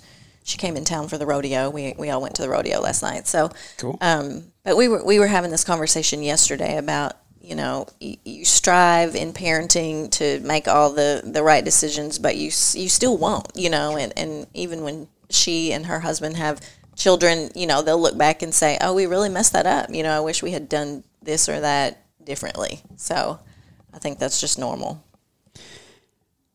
Matt, how tall is your father, and how tall are you? My dad's probably 6 foot. And he told me, you'll never be as big as me. And I'm 6'3", and roughly 200 pounds. And he's probably 6 foot, like 160 pounds. But so he always told you'd never be as big as him. And he used to beat the crap out of me. Like, he was always a fighter and stuff. Loved to street fight and box and stuff like that. So we would put on the gloves when I was a kid, and he, beat the tar out of me on the driveway. But then, starting at what age? I don't know. I was a teenager, So you'd see him on the weekends, but that was sparring time. Yeah, we would wrestle, and we would, box and stuff like that. So it was, something that, once I got into graduated high school, I got into the kickboxing and the taekwondo, and then that developed into the kickboxing. Did amateur kickboxing for 3 years. So, like, I developed some skills and size and strength, and then I picked him up one day and threw him up on the truck hood, busted up his ribs, and he's like, "Oh, we're done. I'm not messing with this kid anymore." He's outgrown me. So. Carey, when you met Matt, was he an athlete? He had played football in high school. So I guess it would depend on how you define athlete. You played football in high school? What sports did you play in high school? Tennis. But I would just want to be part of something. And it was, I'd always lifted weights. And, one of the coaches at the school was a teacher or whatever, asked me to come out for the football team. So I did that. And I just loved the contact sport part of it. It was hard to understand. I didn't grow up playing football. A lot of kids grow up from like Pee Wee leagues and just develop into middle school, into high school, so they have a basic understanding. So I got into football. I like the contact. I like the being part of a team, like the brotherhood. Even though we weren't a great team, we still struggled, and had this bond together and stuff. I enjoy that. And that's something I miss, the physical contact after graduating high school. Unless you go into college, you're not going to get that playing football. So I found, martial arts and got into that. And that's sort of my outlet for the physical contact stuff. I was just the groupie. I just followed him around to whatever he was doing and watched. How many years of high school football did you play? Just 2 years. What position? 6'3", big strong guy? I tried being a tight end, and I didn't like reaching up, grabbing the ball, and then getting hit in the ribs. And I returned punts my freshman year of high school. That's the scariest shit in the world. Yeah, you're like looking up, and if you wave fair catch when you shouldn't, you're the biggest sissy. Yeah. In the world, so you don't want to do that. Right. But you're taking a little gamble. People are sprinting at you, and it is scary. Yeah. In the 80s, there weren't, like, concussion protocols. There wasn't, like, you just got up, suck it up, get up, you'll be okay, just walk it off. I just remember, like, my ribs hurt all the time from, like, catching a ball and then just getting tackled and somebody's helmet in my ribs. And, my senior year, I went to, like, defensive tackle, more just follow the ball. Where the ball's at, tackle them, is a lot easier. Football plays are very confusing. If you didn't grow up doing it, it's a lot to learn. I just like the contact, just being part of the team. I wasn't great. It was just something that I wanted to do. Carey, after you came into the picture, how would you describe Matt's journey of he had that physical contact that he did at least like in football and the camaraderie and all that. What did he do next? Walk me through that journey for Matt. So, because it sounds like there's some pretty interesting angles to it. I mean, I think he probably started with martial arts after that, and then that led to the kickboxing. He got into powerlifting for a while. And then Tough Man. Tough Man? Yeah. Carey, were you raised in a household where, like, your dad enjoyed fighting or anything? No. Okay, so this was all pretty foreign to you. This was all foreign. But, I mean, I quickly got on board, Supportive. Yeah, supportive. But you were kind of like, my husband's doing what? So what's Tough Man? Tell the listeners, what is Tough Man? What years did you do that? What is it? 2000, 2001. 2000. That's what Tough Man is. It's embarrassing. Oh, no. Yeah. I mean... Have you ever bragged to your friends that your husband's a tough man fighter, Carey? I have never, no. She cringes every time. No ounce of being bragging about that in you? No. But fighting in Louisville Gardens and, being surrounded by thousands of people and people cheering, for you or against you. And, Tough Man is pretty unique because it's not like the redneck brawls that you would see on the 3 2-minute round fights that you see now, but you're going to come back and fight the next night, and you're going to keep fighting until you lose. So that bracket style fighting, like how UFC started, where you would just keep coming back fighting over and over again until you lost. You don't know who you're going to fight. So it's all a mystery. Were there weight classes? No. You just fought whoever they put across from you. You're a big guy, so for the lack of weight classes, Did you fight many people who were taller than you? Yeah, and those are the easier ones. It's the smaller guys that were quicker, faster, stronger. That's where I got beat up, by the smaller guys. You ever get in there with someone who's like a real good wrestler or someone who had how much of Tough Man was just strictly boxing. Okay, yeah. What is it? Yeah, what is the sport? Tell me what. Yeah, it's just strictly boxing, but it was tournament style. Were you wearing gloves? Yep. Yeah, big gloves, like 16 ounce. 16 ounce that would feel like weights on the end of your hands. So. Okay, so was it kickboxing? I always wore like 10 or 12 ounce gloves, depending on where you fought, whether it was in Indiana or St. Louis or something. Like you would have smaller gloves, so it doesn't wear you out after throwing jabs or punching. It's those the gloves, and you had headgear on for the Tough Man. So all that sort of plays into it. Carey, did Matt ever have an opponent where you're like, are you kidding me? This just like maybe some fat guy who looked real trashy or anything like that? This is what I'm looking for, is the real salacious details. This is kind of the whole event, is what you just described. Yeah, hell yeah. That's the whole Sounds like fun. Event, yes.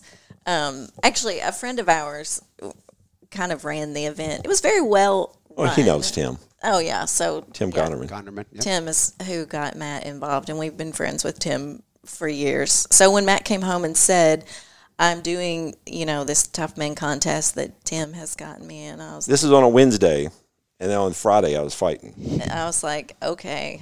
I seem to have a pretty good husband, but this is okay. Well, this whatever. This is completely normal in our life. Okay, just some random. We just kind of roll with whatever. It's a good way to be. Yeah, with whatever it is. So yeah, and the first year, I feel like you were pretty competitive that first year. Like you made it. Yeah, I got to the semi. If I would have got the bigger guy, I would have got to the finals and at least got money out of it. $500, $1,000 to win, $500 to lose, or second place. But I got to the semifinals. I got the guy who's won like 6 of them in West Virginia, and I got him in the semifinals, and then he went on and fought the bigger guy for the finals. But I would have beat the bigger guy, I think, hands down. And then how big was the guy from West Virginia? How big was he? He was probably like your size, and he was good at. He's a real good boxer. Yeah, fast. That's all he did for a living was just fight. So he probably has professional boxing matches on his resume. And you weren't supposed to be a professional. But he probably does. Like if we knew his full name, he has a BoxRec.com probably profile. Yeah. I back then, you had no way early 2000s, no way of really researching anybody because you just show up and you got you have a pit of fighters, and there's guys back there smoking in Louisville Gardens back in this pit. They're smoking cigarettes. They see that you have tape, and they're like, "Hey, can I get some of that tape to wrap my wrist?" And they're just showing up, no mouthpiece. They're like they're in blue jean cutoff shorts. It's absolutely craziness. And I was there wanting to be serious. I came back the second year to fight, and I was like, I trained up to that point. The first time, it was just like a 2-day notice, and I'm like, I'm just going to see how tough I am. Like, do I still have what it takes to stand toe-to-toe with somebody and fight, Many people were intoxicated in the crowd. So more fights in the crowd. That's what you're dealing with. Yeah. They're getting in fights themselves in the audience. The second year that he fought, actually the people sitting directly behind me, which was like a mom and her 2 adult sons, get in a fist fight. With each other, yes. To the point that Tim, who's up by the ring, sees this happening, and he comes and gets me and takes me to like a ringside seat so I can get out of the crowd. It was just craziness. But that was what was happening all around the ring. So that's the situation, Awesome. Yeah. Sounds cool. Yeah, I wish they'd bring it back.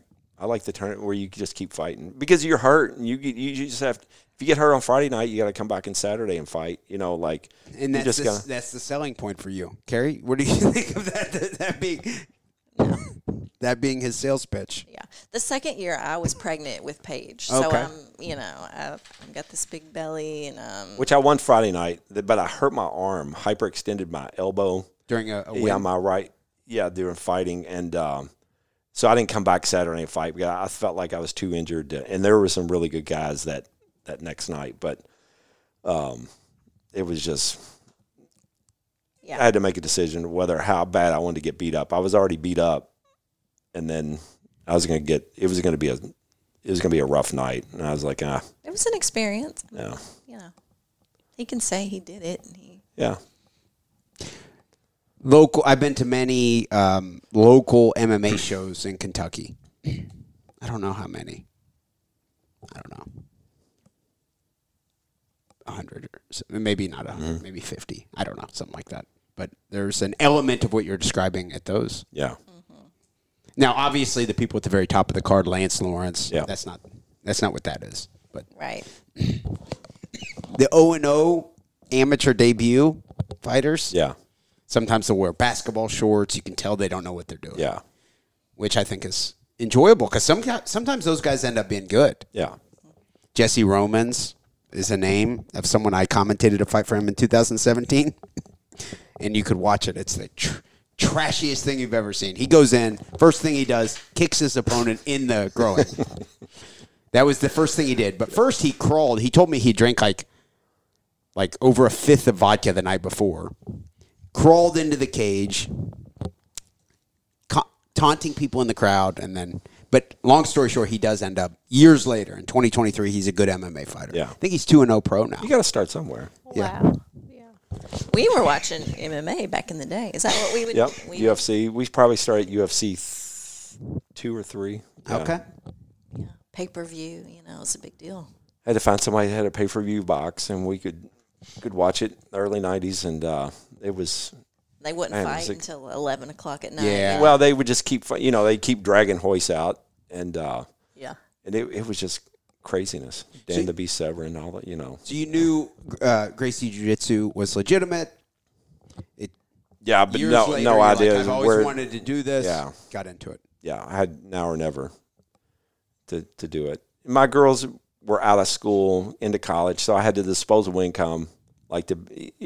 Training is not cheap, so it's one of those things. I quit CrossFit and started doing jiu-jitsu, and then that. So you don't do any CrossFit anymore? No, I do CrossFit style workouts. I've got a Crunch Gym membership for $25. So I apply what I learned for 7 years of CrossFit to our lifestyle. When we work out, we go to Florida, we work out. We've got equipment down there at my parents' condo, so we do CrossFit all the time. But I just don't pay for CrossFit membership. You said so you both do CrossFit type workouts. Mm-hmm. Okay. Yeah. And you both exercise every day. Every day. Yeah. So if there's takeaways from today's episode, obviously you guys would be a living testament to the benefits of a long, healthy, happy marriage. Correct. And I'm not saying that in a way like, oh, how boring. It sounds like that's what I was saying. But also testaments to living, exercising every day, not just for the benefits of looking good and feeling good, although those are good benefits. Yeah. Yes. But also setting a good example for your kids. I mean, everything, right?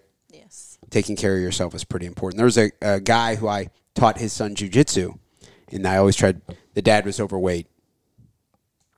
Very overweight. And he told me, I'm getting one of those surgeries to lose weight.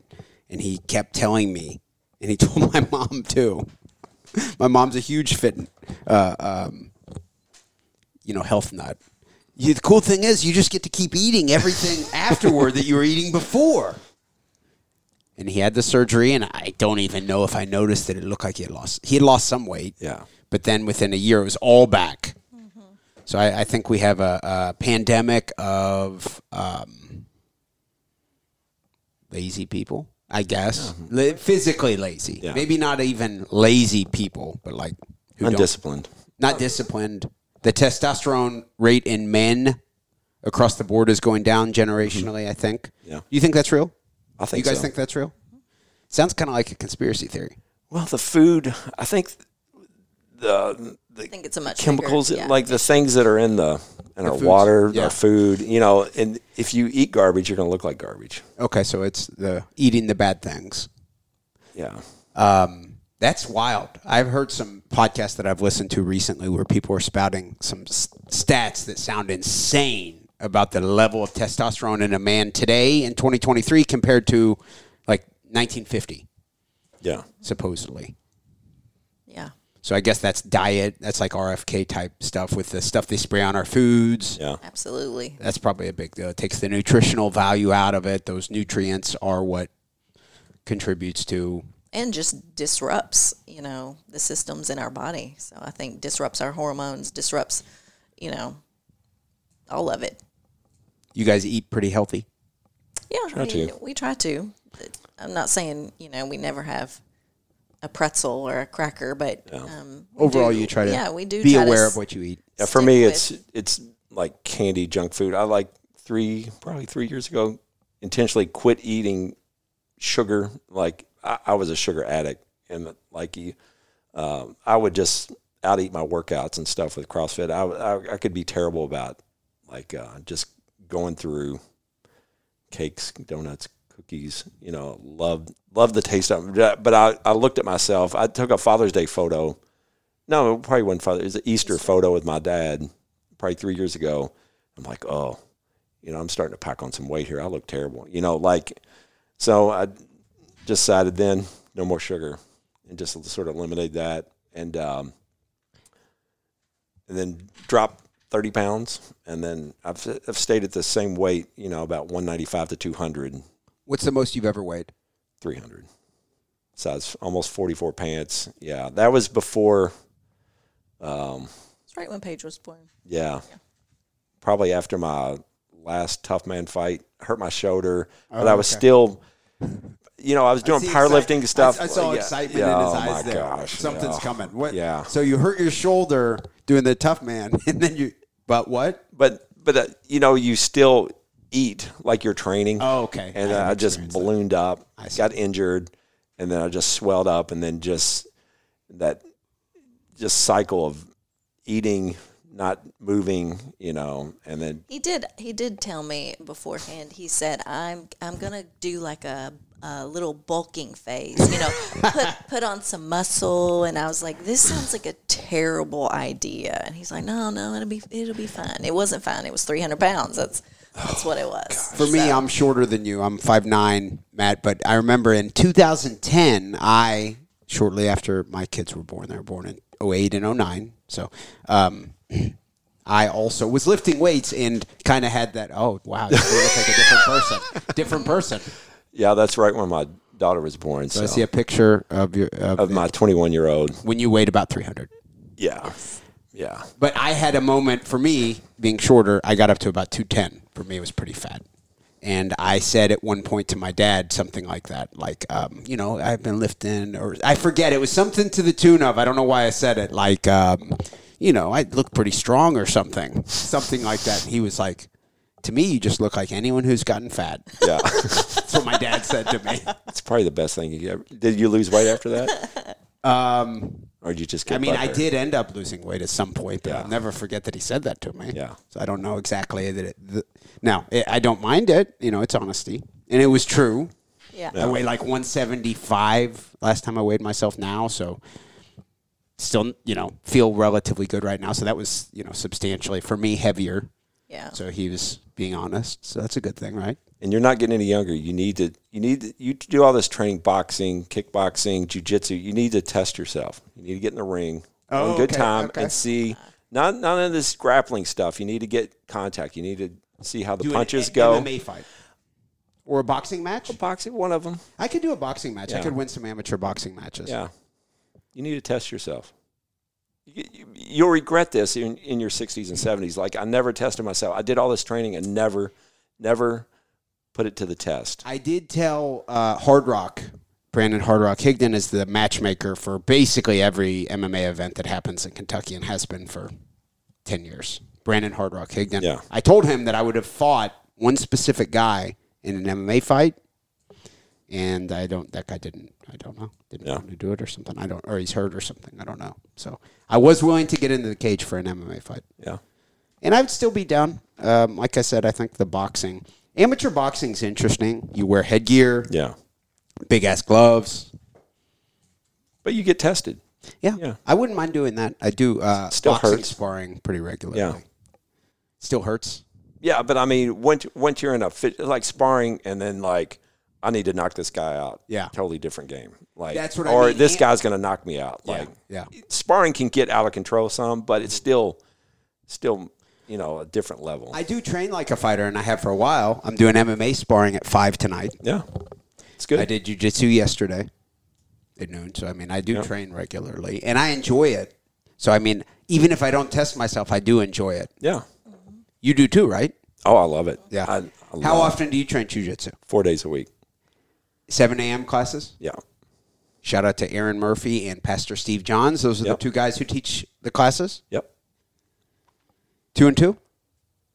Steve teaches 2, Aaron teaches 2? Monday, Wednesdays, Steve, and then Aaron's Tuesday, Thursdays. No gi on Thursdays. Yep. Yeah. Does the rest of your family, are they into fitness or? Into fitness, yeah. My brother is into CrossFit. My brother's technically my boss, or maybe not my boss even, but he came up with the idea for me to create my health insurance business here. He's up in the Dayton, Ohio area. He's really in really good shape. And my mom, too, and my dad keeps himself in good shape. I grew up with my dad playing basketball, so I'd go to watch my dad play basketball. He's a pretty good basketball player.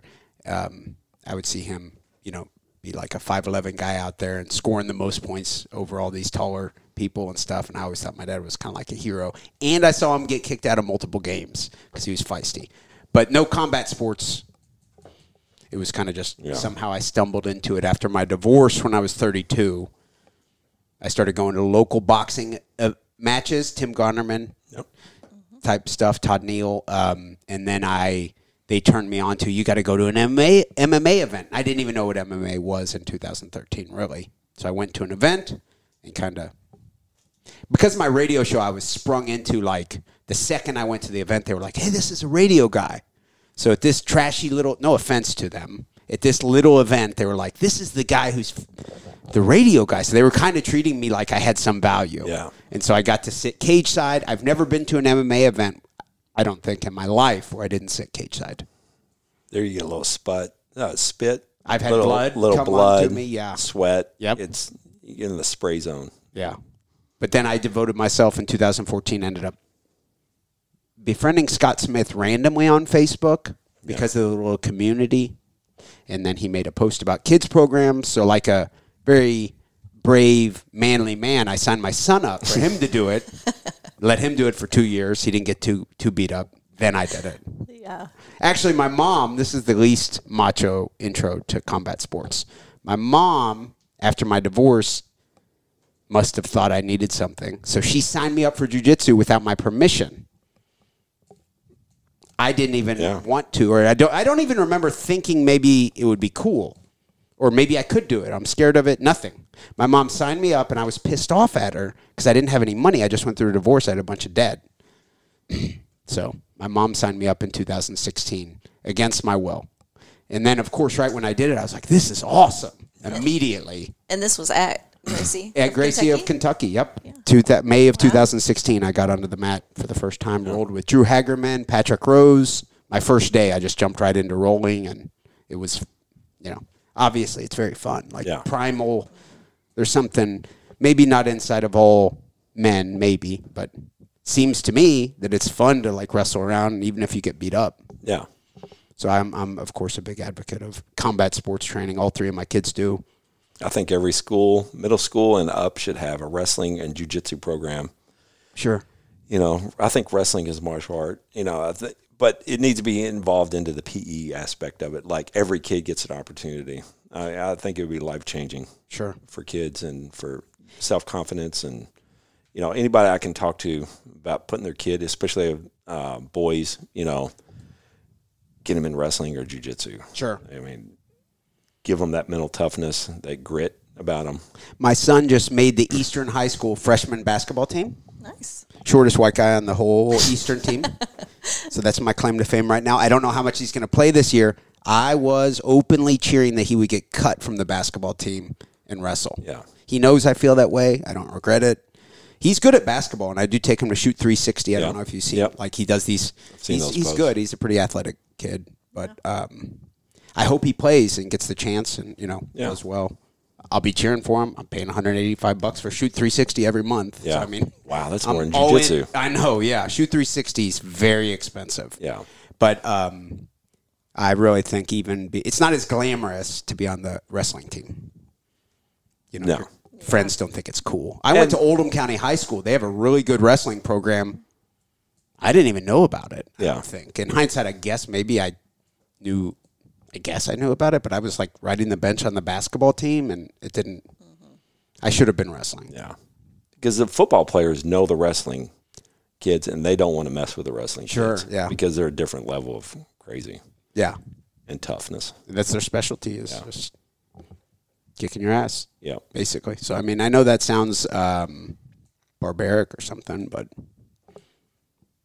I think it's good for you. Yeah. So the takeaways from today's episode should be, you've mentioned a couple websites, Carey. If someone listening is like, wow, that's cool, we would encourage you, and all three, I think I'm speaking for all three of us, take care of yourself, promote wellness and exercise within your family. Yeah, for sure. But the bethematch.org, if you are interested in donating stem cells to someone who needs, or bone marrow, your bone marrow, to someone who needs a transplant, it's not a difficult process. Most people do it outpatient. You know, you go for a certain amount of time for several days in a row. They take your stem cells or whatever they're going to use, and you go on about your life. You know, so not very impactful to the donor. And then CODA, which is the Kentucky Organ Donor Affiliates, and that's more of the sign the back of your driver's license. You know, tell your family members if that is your wish to have your organs donated. My mother passed last February, and CODA called me on the phone that day. I had no idea that she was signed up to be an organ donor. I didn't know anything about it. So she became a tissue donor. Yes. And some bones. Skin, tissue, and bone. On behalf of your mother? Yes. Okay. So... but we had no clue, and that was a total surprise to us. So they did not know they were calling someone who had been involved with organ, had a transplant. It was a total coincidence. Yeah, they didn't know. But on her behalf, you were able to say yes, please.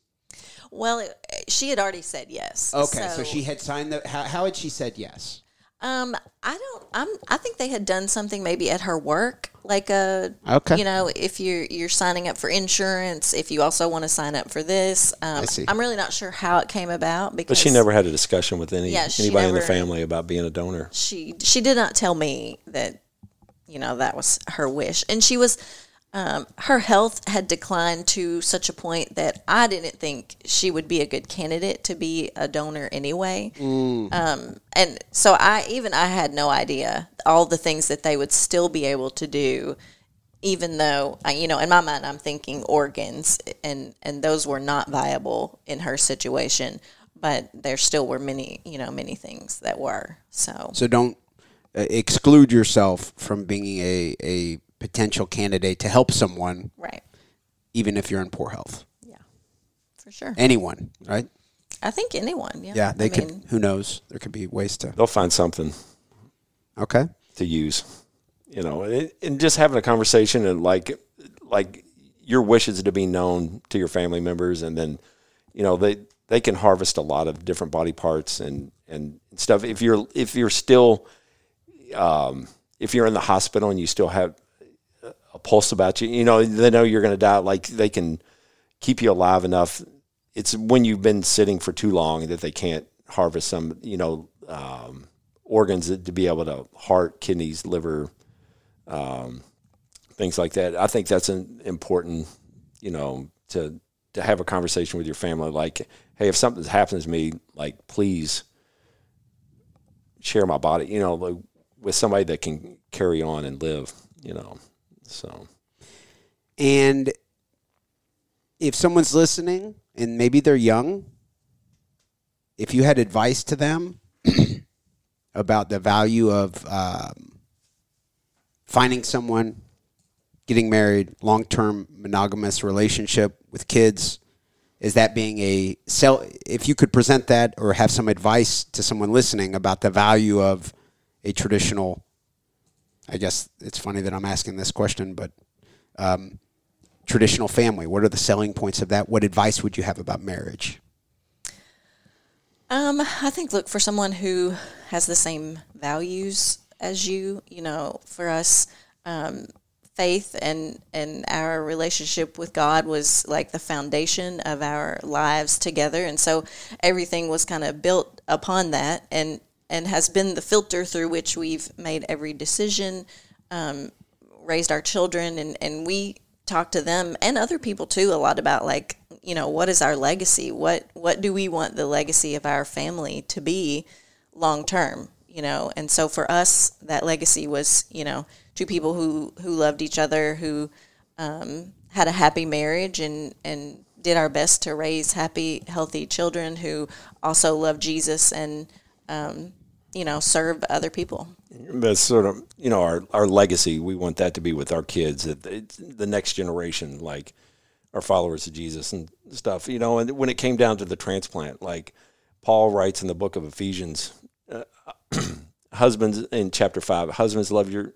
wife as Christ loved the church, for he gave himself up for her. Like that's the most sacrificial, like if I can give up my kidney and die, it didn't matter. Like I want her to live and if I can sacrifice anything in my life for her, that's what I want. And she would do the same thing for me. But, it's to be a husband and to be a leader in the family and to be a follower of Jesus, it was just an easy decision, for me to make. If I am speaking to someone listening who perhaps is not religious, I could make a case that regardless of maybe anything, through your faith, even if it's almost, maybe you could say, a critic could say a placebo effect, through you wanting to ask for prayers and that mentality, which you did experience, I could make a case that even just that makes being religious instead of more secular, makes it worth it. What is your sales pitch for someone who's listening who is atheist or agnostic and is not religious at all? Are you evangelical, and do you have a sales pitch or any words for someone who's critical of living a life of faith? I know that was a roundabout question, yeah, but tell me what you got. If I don't know how people. I really don't know how people go through anything in life without faith.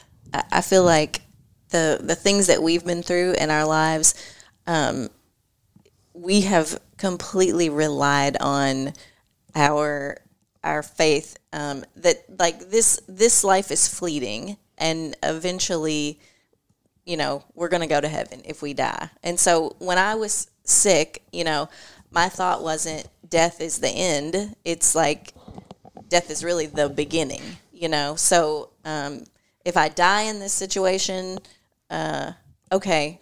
And if I live, great. Either way, it's okay. That helped me just make it through the whole situation, And there's no doubt in your mind that helped you. That's no doubt one of the things you're most confident about. Yeah, probably. Completely confident. So, And even when we got to like the kidney transplant, and people would say, "Oh my gosh, you guys are so lucky! Like you're so lucky that you are this great match." And I'm like, that there was no luck involved in that situation. Like it was complete providence in 1990 when I walked into Taco Bell. Like the Lord orchestrated that event to happen, knowing that in 2016 I was going to need this kidney, and it was going to work out beautifully. Like that has been the plan from the beginning. So, our life's not a coincidence. Yeah, it's not a coincidence. The only thing I have is my testimony, of being a follower of Jesus. I don't know what I could say to you, like to convince you. All I can say is, it's radically life-changing for us. Would you add anything to that? No, that's good. Yeah. I think there's plenty of evidence, that Jesus was real, that it's, a historical event. Like we put it in our social studies books in public school. It's not like the only way you're going to ever hear about Jesus is if you pick up a Bible. Like, Jesus was a historic figure, and we speak about that in history. So I don't think I have to make a case for that, and I can only say how being followers of Jesus has impacted our lives in a positive way. And our goal is for our girls to marry men who will pick that up with them and carry on that legacy of being followers. And we have that in Paige and Tyler. So we'll see. Morgan has a nice little guy that she's dating, and we'll see where that goes. Matt, are you a difficult dad when it comes to young men dating your daughters? They've been really great about filtering out guys that we wouldn't be proud of them dating. I don't need to have a shotgun sitting at the table, to intimidate them with. Like, my girls are smart, intelligent, beautiful young ladies that are confident in themselves. That I believe you've spent many years preparing them for knowing how it would go for, what expectations. Some of it accidentally, some of it, like, you don't get a parenting handbook like with all the instructions. We were really lucky with the girls, and they had really good friends, and we've tried to model a good marriage in front of them, and healthy relationship, and they've seen a lot of healthy relationships in our family and stuff. So I think for them it was easy in a sense. There wasn't. Well, also the whole process that we went through, like 2014, the kidney transplant, all of that, like, they saw what a servant husband is like, in the way that he took care of me when I was sick, and just what those years looked like. And I think that was, really impactful for them. So I think when they started looking for men that, possibly they could spend the rest of their lives with, they were looking for those qualities in that person already. Hasn't been difficult. You guys have put a lot of effort into putting the best example forward. That's probably the best approach to being proactive with those types of things. So you haven't had to deal with that. You said your father was jacked and tan. Is that what you said? Yeah. Jacked tan guy. Yeah. He was always shirt off, lifting weights, always at the pool. Like, that's something, What would you want your daughters to say about you in that same type of... Oh, my gosh. Man. That was your description. I've never met your father. That's all I know about him. That's all I know. What would you want them to say about you?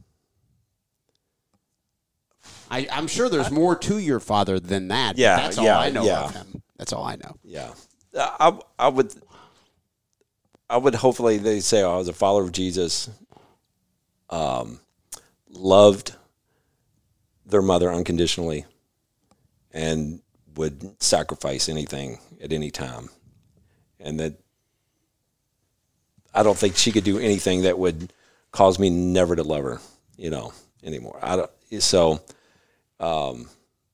Like, we've signed up for a lifetime, and they've gone away to college and seen. Maybe they would say he's a good man. Something. I hope say good, but man. I say crazy stuff. I do crazy things. Clearly, they would. I make them cringe. Because they bring guys around. Do they brag that their dad fought? No. Sure? They think they can fight. Oh, okay. Because I fought. But okay. I'm like, you're delusional. You're going to get beat up. Like, it doesn't work that way. But they. I think what you would say about your parent changes over time. Sure, like that's fair. From the perspective of a teenager, and then they both left home, and I think that perspective changed. They both went away to school, and they met people who had crazy backgrounds and who didn't have parents that even liked them, and so then I think your parents. Even though there are things, that you would say, I'm not going to do that. Like, I'm not going to do that like my parents did. Your whole outlook on what parenting looks like changes. So, yeah. I think, I don't know, this is the best parallel, but like Ayn Rand would write fiction about like some heroic people, and it was like striving for being heroic. That sounds like you guys are kind of striving for, you both, in your case, Matt, you look like a hero for giving your organ to your wife, right?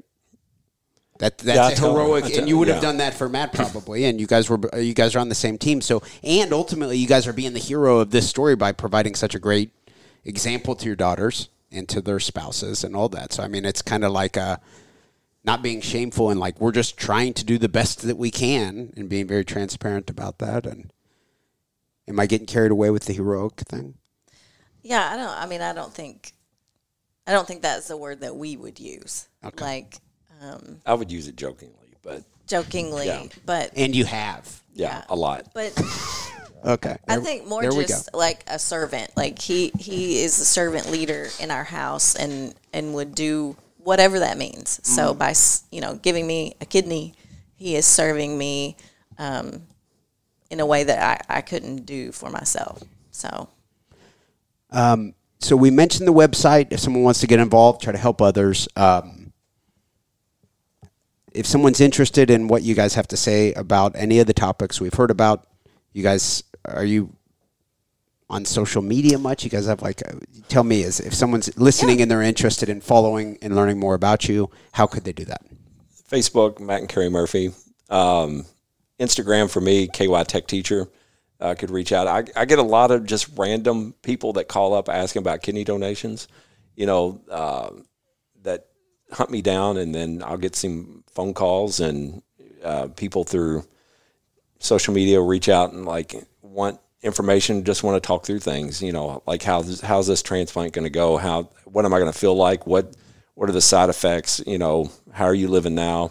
And so I love talking to people, and she's able to talk to people on the other side of the transplant, and I'm Carey Murphy, KY on Instagram. So okay, yeah, we love to have conversations with people to help people.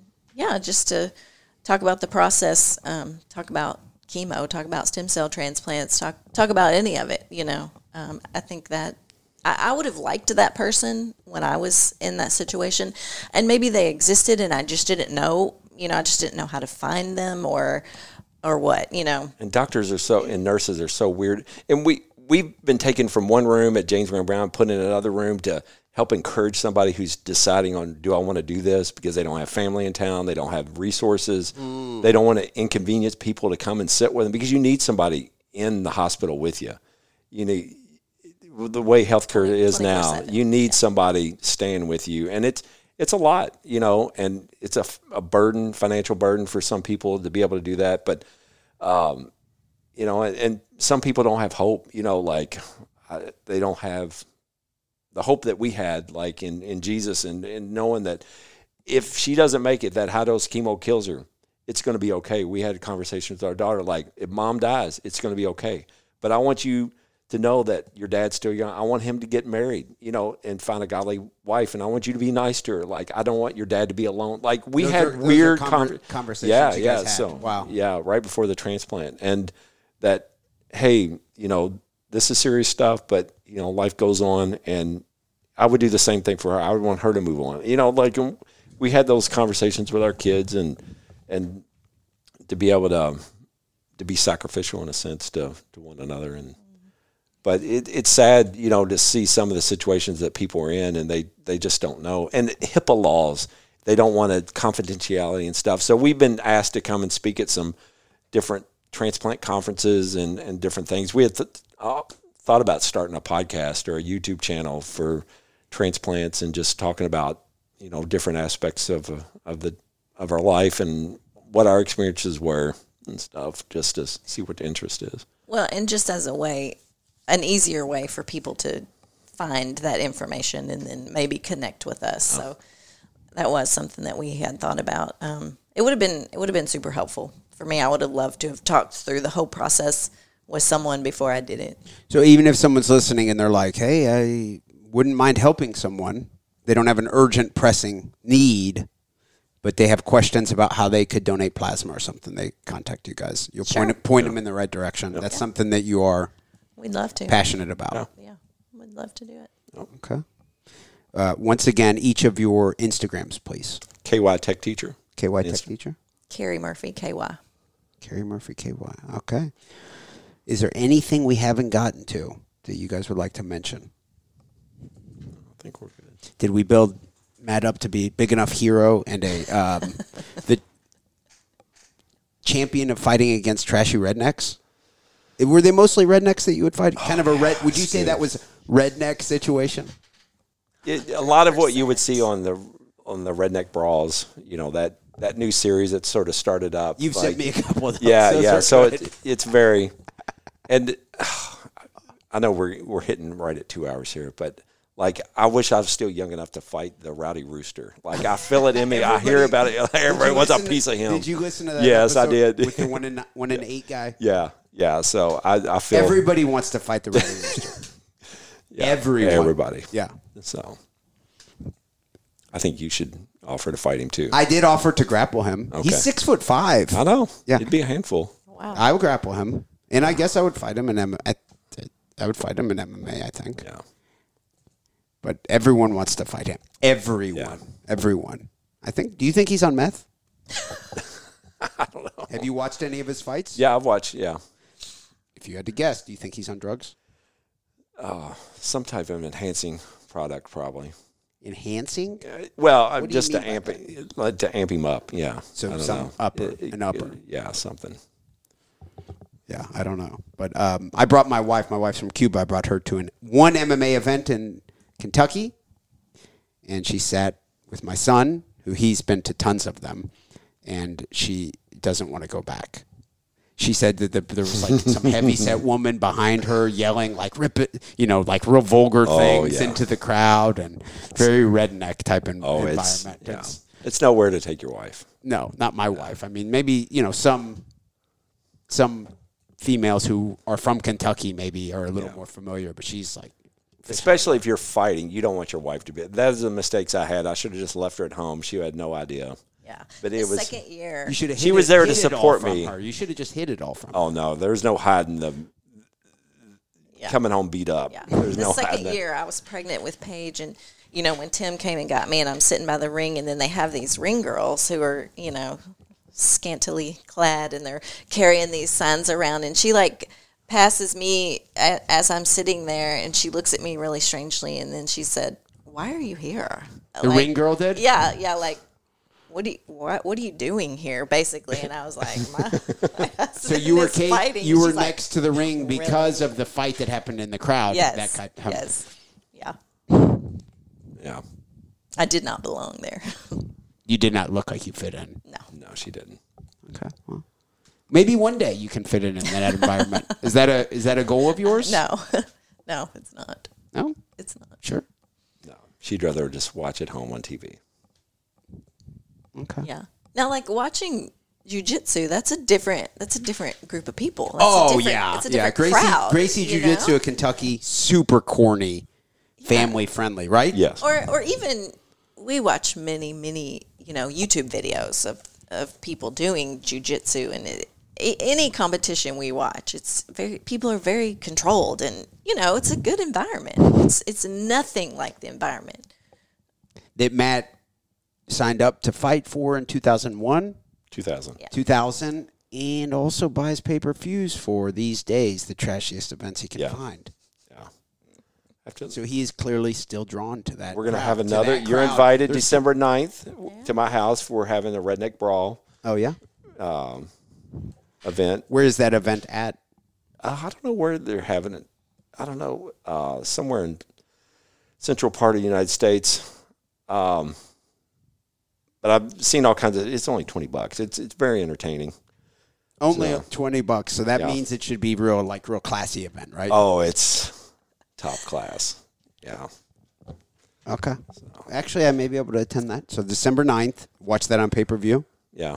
Well, I've got a little dojo right beside the TV, so we'll be able to. We can roll, watch fights, real bad fighting. Some good, some mostly bad.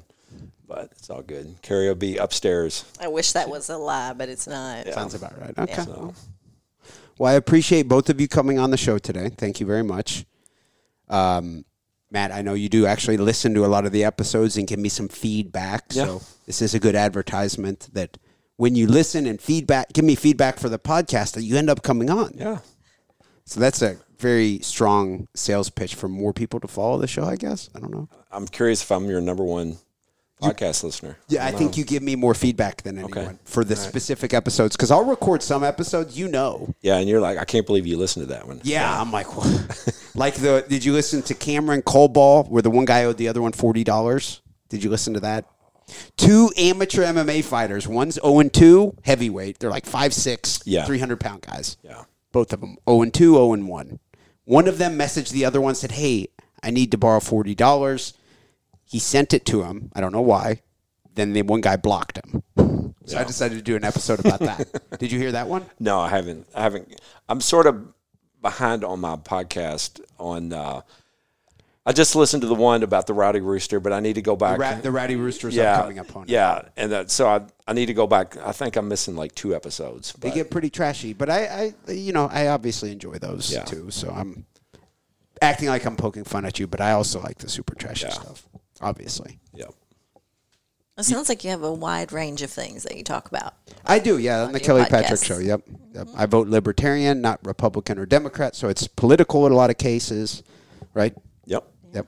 And then really random. I've tried to get people on that'll say crazy shit in the past. I did get one person, to say. I've gotten people to different types of guests. Like I try to get the most polarizing people possible sometimes. I got the one guy who was a black Muslim. Yep. And he was defending, or he was presenting that case of things. Very interesting. And then, so I've tried to get people real far on the left. Oh, I got one guy to defend Joseph Stalin on air. Yeah. He's a big communist. So that was interesting. So try to get them all different directions. Well, I appreciate both of you coming on. Thank you very much. Thanks. Yeah. It's been great. It's been fun. Good. Also want to thank everyone for tuning in. Of course, we'll have another episode of The Kelly Patrick Show out soon. Thank you.